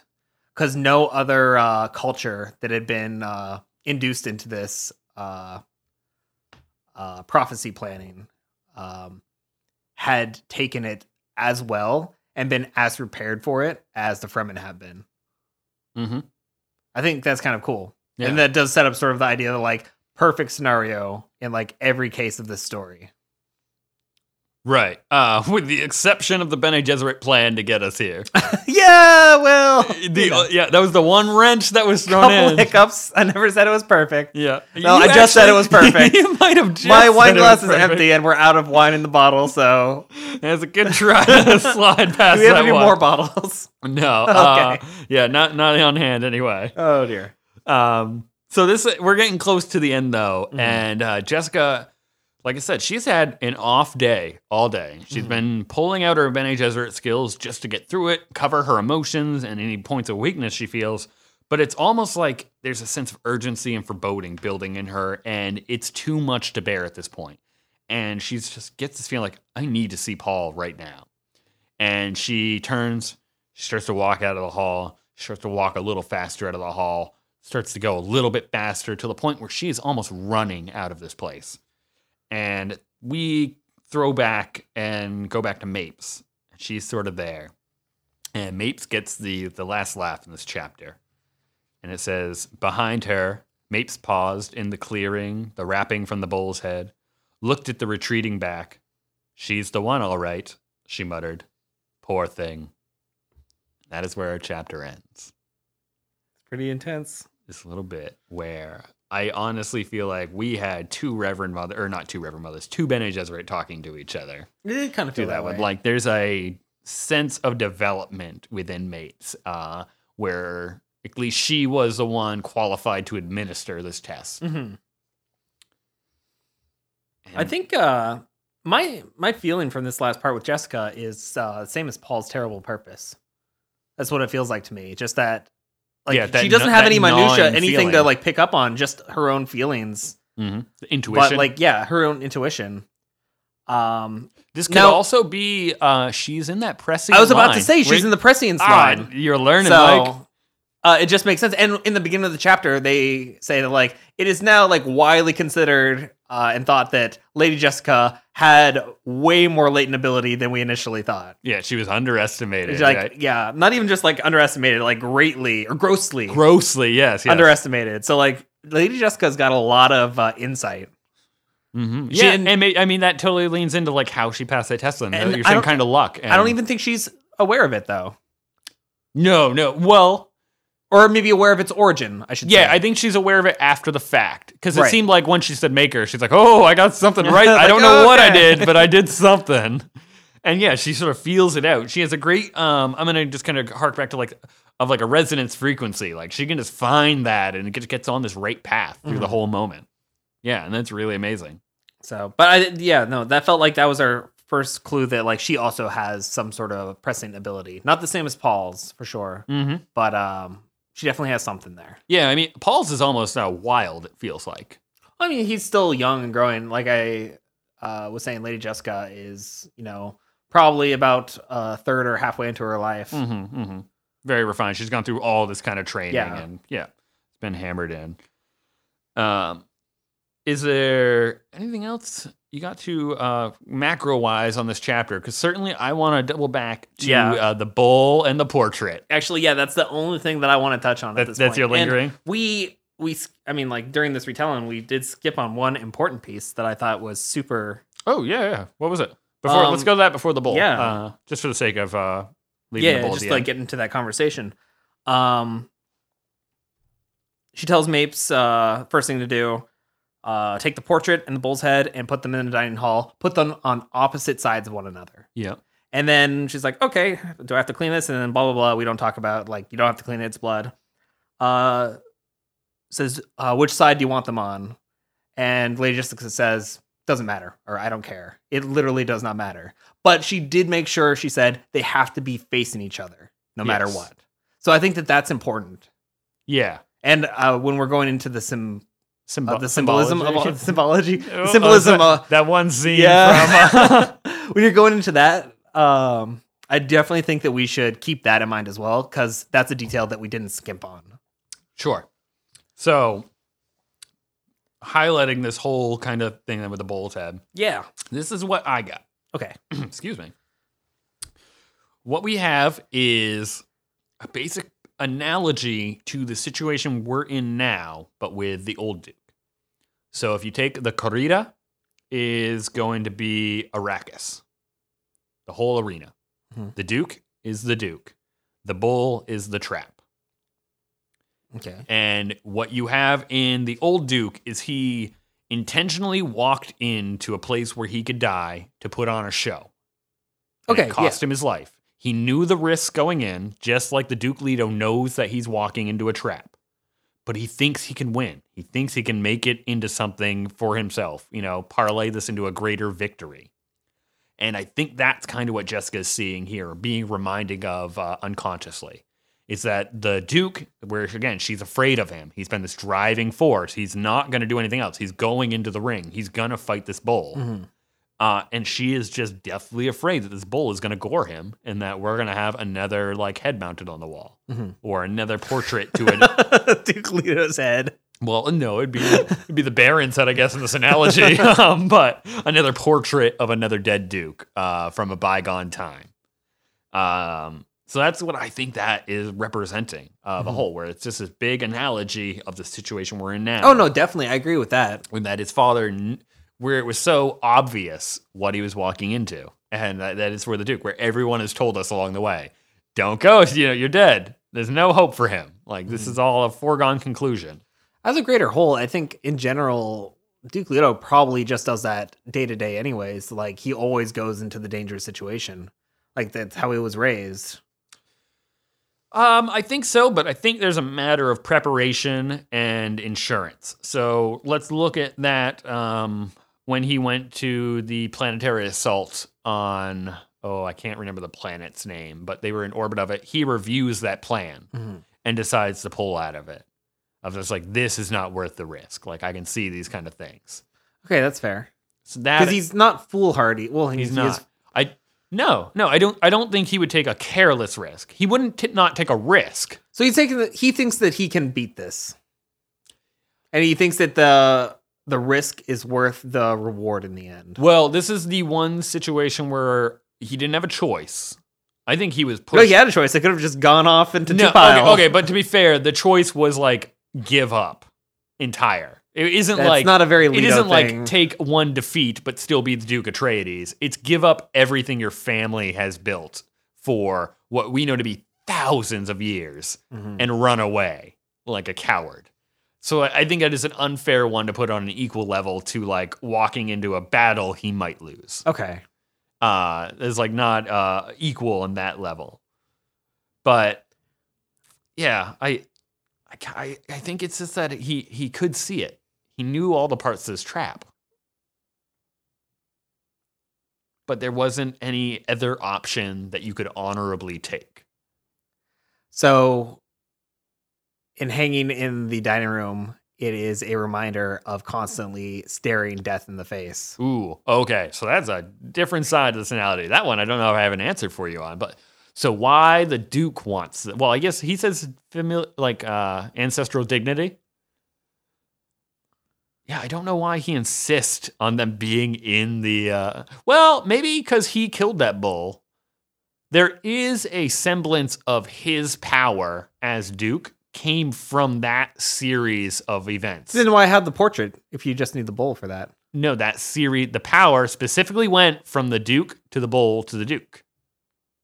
The bull killed the Duke. The ducal heir of Minotaurus was the bull. He was for a brief week. That was our Cyrodiil Duke, El Muerte Atreides.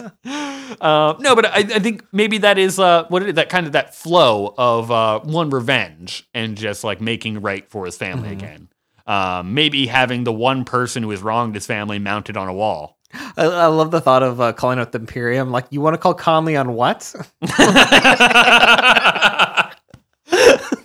You need a judge of the right for who?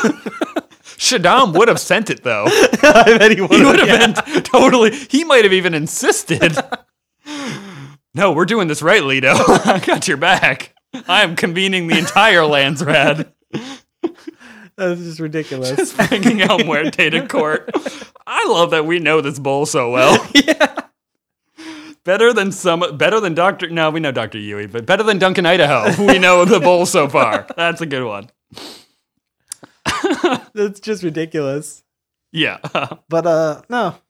I just thought that was interesting. The placement, that was what's important. Yeah, but not the side.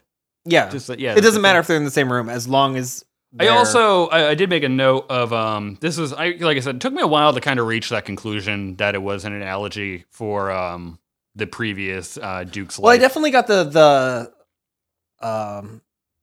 analogy there that like the old Duke Minotaurus was younger in his years. He was about the same age that Duke Leto is now, and you could see that a lot of the same features. Mm-hmm. Yeah, but beyond the fact that it was like him walking into an intentional thing to put on a show. Yeah, I think is like was kind of new to me. But before that, I was caught up on just the fact that you have the murderer and a victim looking at each other in a room. It's an interesting, like, and very dark kind of thing to set up. Now, from what perspective are you thinking? With the bull and the Duke. What about Leto and the bull?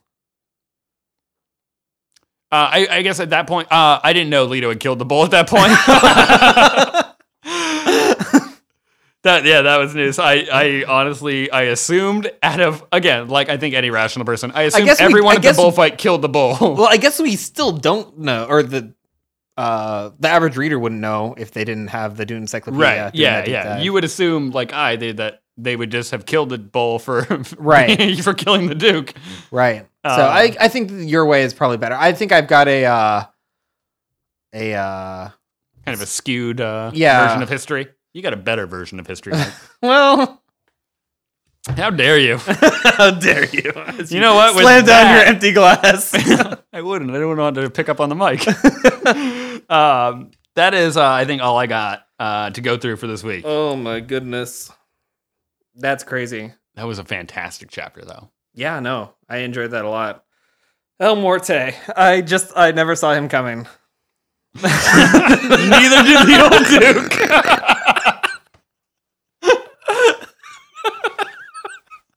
Ta-ta. Well, you know what else the old Duke didn't see coming, Derek? Oh, what didn't he see coming, It's Mike? a glossary game! Oh, what were the odds? Oh, man.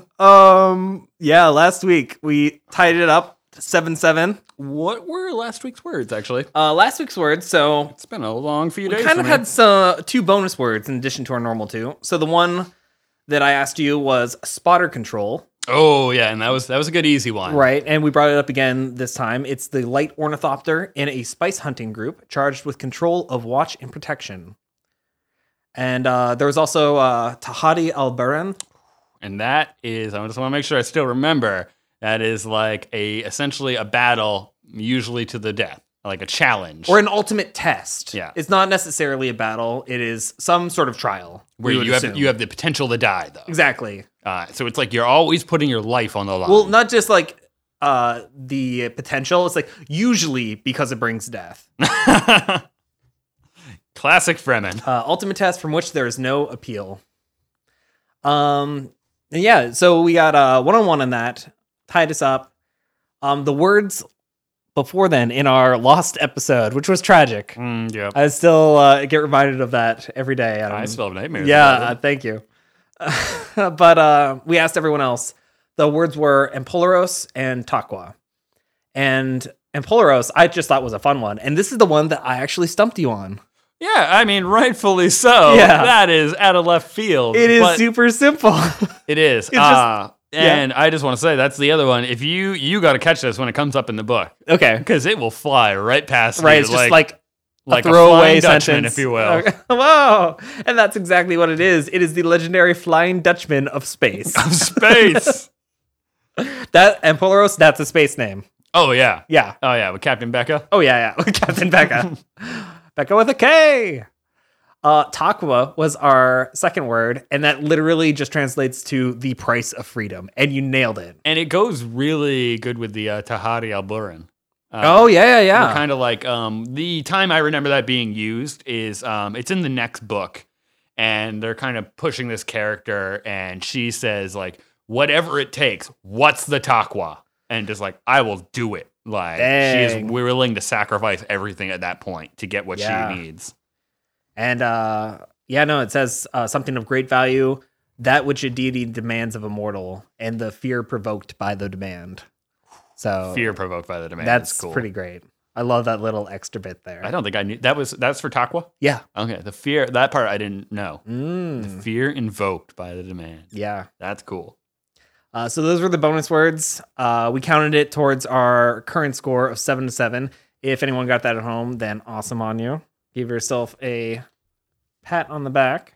Ooh, Pour yourself a glass of wine and celebrate with us. Ooh, more so the second one. I got two new words. I actually had to change one of these because I came up with these words last week. Yeah. Oh yeah. So like for the listeners' sake of it, you end up prepping that before you read the chapter. Yeah, I did, and that was a really big mistake. So what'd you choose that you had to scrap? Jacob's. I just like, oh, we go over this a bunch. Or like, well, maybe Derek doesn't know that much. So I just sort of coyly ask you like, hey, Derek, what can you tell me about Jacob's? It's like, oh, let me tell you. Go into like this big rant. I throw it on a pad of paper. Just Yeah, like, just like, this is a file I got on Jacobsa. That's great, Derek. Let me just go ahead and change some things. So that one's done. We're not using that one. But I got two new ones here for you. That's pretty good. Oh, you know what? That's sad though. It takes away from our total of usable words. Just a little bit. You know what? I wasn't going to be able to use it at all after this, okay. regardless. Felt like it was totally. I had to use it in chapter 1 or not at all. 2 words on this one. First one, I feel like you won't get. Okay, that's my good Second word, one, then. I feel like you will get. And normally those are reversed. Yep. But So far, so good. first one is fan metal. Fan metal? Fan metal. Spelled exactly how it sounds. One word. Oh, that is like deceptively aggravating. Okay, Mike, this is a new one. I would like to go to the second word and come back to the first word. Phone a friend. I thought you were going to phone a friend or call for 50-50. I'm going to call this one buy some time. All right, cool. Let's Fan metal. I'll give you a little bit of time on that one. Thank you. The second one is Stunner. Okay, I think I can do Stunner. I think, I had a feeling you might get Stunner. Okay, so Stunner, oh wait, can I do Stunner? Ooh. I might mix it up because I think our dear betrayer is going to use a Stunner, but I can't remember if there is a ranged version of it or if I'm just confusing the Mola pistol. Okay. So I'm gonna go with I'm gonna go with ranged. Okay. And is it like a small kind of pellet pistol that shoots an almost like tranquilizer, or an electric kind of stunner that will like render one unconscious or paralyzed? All right. I will give it to you. Okay. Well, See, yeah. Yeah, Give me yeah, yours. well- I feel like I'm because committed I to feel like that. you could say a little bit more about it, but I think that's close enough. You have the basic idea of it in your mind. Uh-huh. And it's a slow pellet projectile weapon. Ooh, okay, so pellet. That I think Yeah, is the biggest that thing was that the I big did. one, the That I pellet. did finally agree on. I went ranged over melee. Mm-hmm. Okay. Throwing a poison or drug-tipped dart. Okay, so it's a dart. Yes, it's a Specific- dart. Okay. And effectiveness limited by variations in shield settings and relative motion between target and projectile. Yeah, that does. Because if it's going too fast, that shield's just gonna stop. Well, it. no, more specifically, if they're running away from you or if they're running towards you, Oh, you have to change how. you probably can adjust the velocity of your projectile. And, you're going to want I to go... want to do a bit more deep dive into shields at some point and sort of how that all functions and the tech I behind it. will be the first to admit that was a little bit sloppy rundown the first time we dipped into the Holtzman, planar effect I was also manifestation. very drunk when you told me, so a lot of it went by. All the more reason to cover it That twice. was the 2-bottle episode. Okay, I'll try to get some a little more concise on shields. Okay. We'll wait for the next time someone turns one on. Okay, yeah, They will for sure. Like probably perfect. yeah. So Okay. That's it. I'm gonna give you Stunner, Thank you. but I want to know more about fan metal. There. I want to get fan metal right to tip the tie. Okay. Fan metal. I mean, you know what I want to guess. You know what I want to say so bad. Is it like a very thin metal that is gonna be? I'm thinking like leaf petal kind of plates that you would maybe make like a thopter wing out of, and it's like a fan in that respect. And that's the best I can give you. I really don't think I know that one. Now, I am impressed by your definition. I'll tell you why here in a second. But I'm going to say that you didn't get it. I am not surprised. Because But yeah, give me the definition. I guess, before you give me embellishing. it is metal formed by the growing of jasmium crystals in duraluminum. Yeah, obvious. Obviously. Noted for extreme tensile strength in relationship to weight. The name derives from its common use in collapsible structures that are opened by fanning them out. That's cool. Yeah. That's cool. Oh my god! And that is a thopter wing. Yeah. That is exactly what that is. Is that where it comes from? That is the metal you would fan out. That is exactly what that is. That is really cool, though. Yeah. I love that. A little bit more info on what it is. Now, I had to look up a couple things here because, I'm not very familiar with a lot of the alloys. So did you? Okay, because is this in learning from Plasteel? Yeah. Okay. Duraluminum is a real thing. Uh-huh. It doesn't go by that name so much anymore.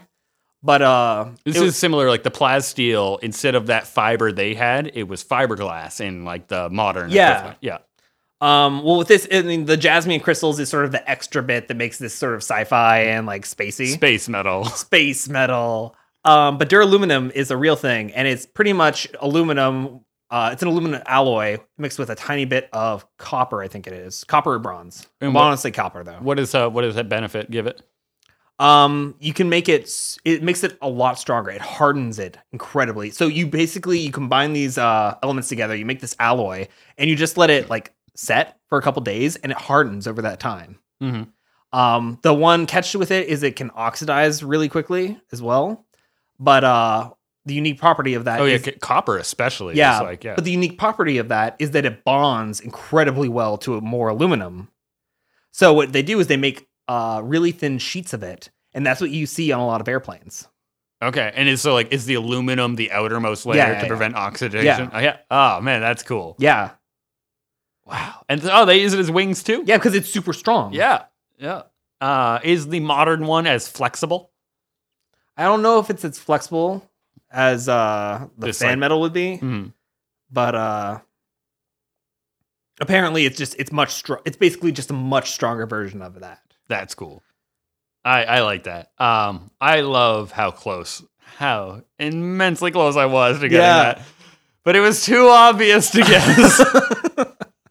You got Stunner, and that was up in the air too. It's a dangerous game today. Oh man!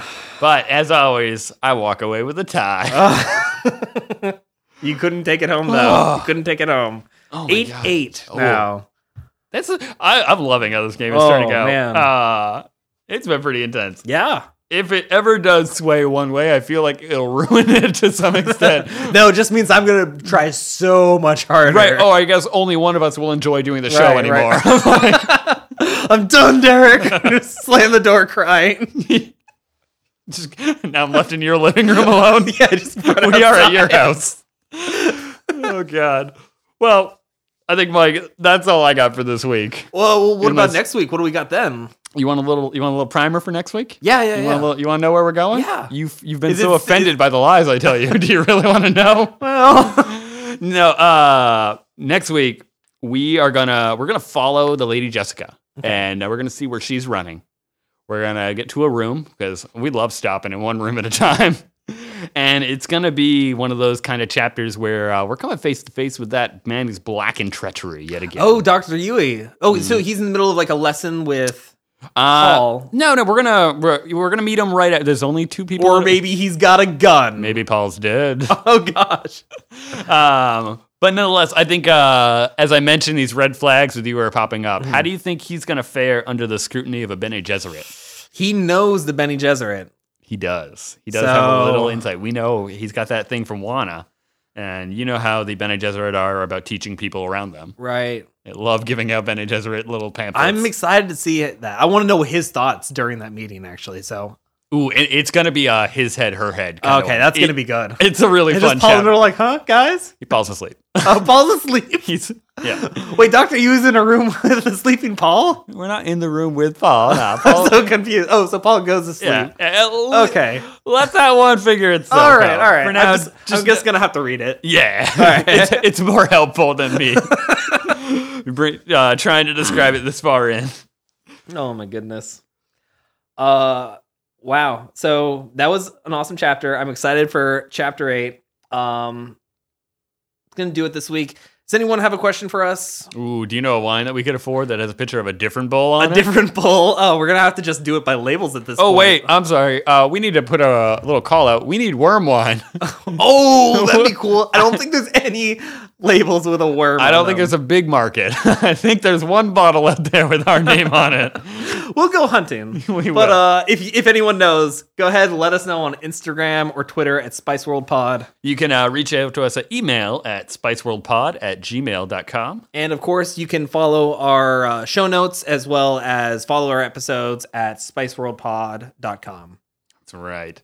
And we'll come back, and we can't wait to see you guys next week for Chapter 8. Thank you, Derek. Thank you, everyone, Mike. for listening. Yeah, it was a good one. It was a good one. Game was awesome. But until the next time, the spice must flow.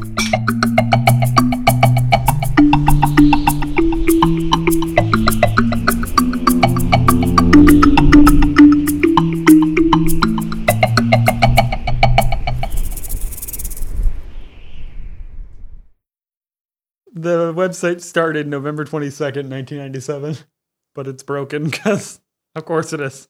How do you even find that? Like, I end up in all kinds of wormholes. Whoa! If it's related to Dune, I will get to the bottom of the internet and find it. It's just the power of Google's search engine. To be like, these things are so archived that one word finally flags it, and no one's probably searched that in a decade. I bet an old server had to kick on just to load the page. I gotta crank it. Who's using this server? I'm sure you're the first person in several years. Remember the Kimmy Schmidt? Crank you for being a crank.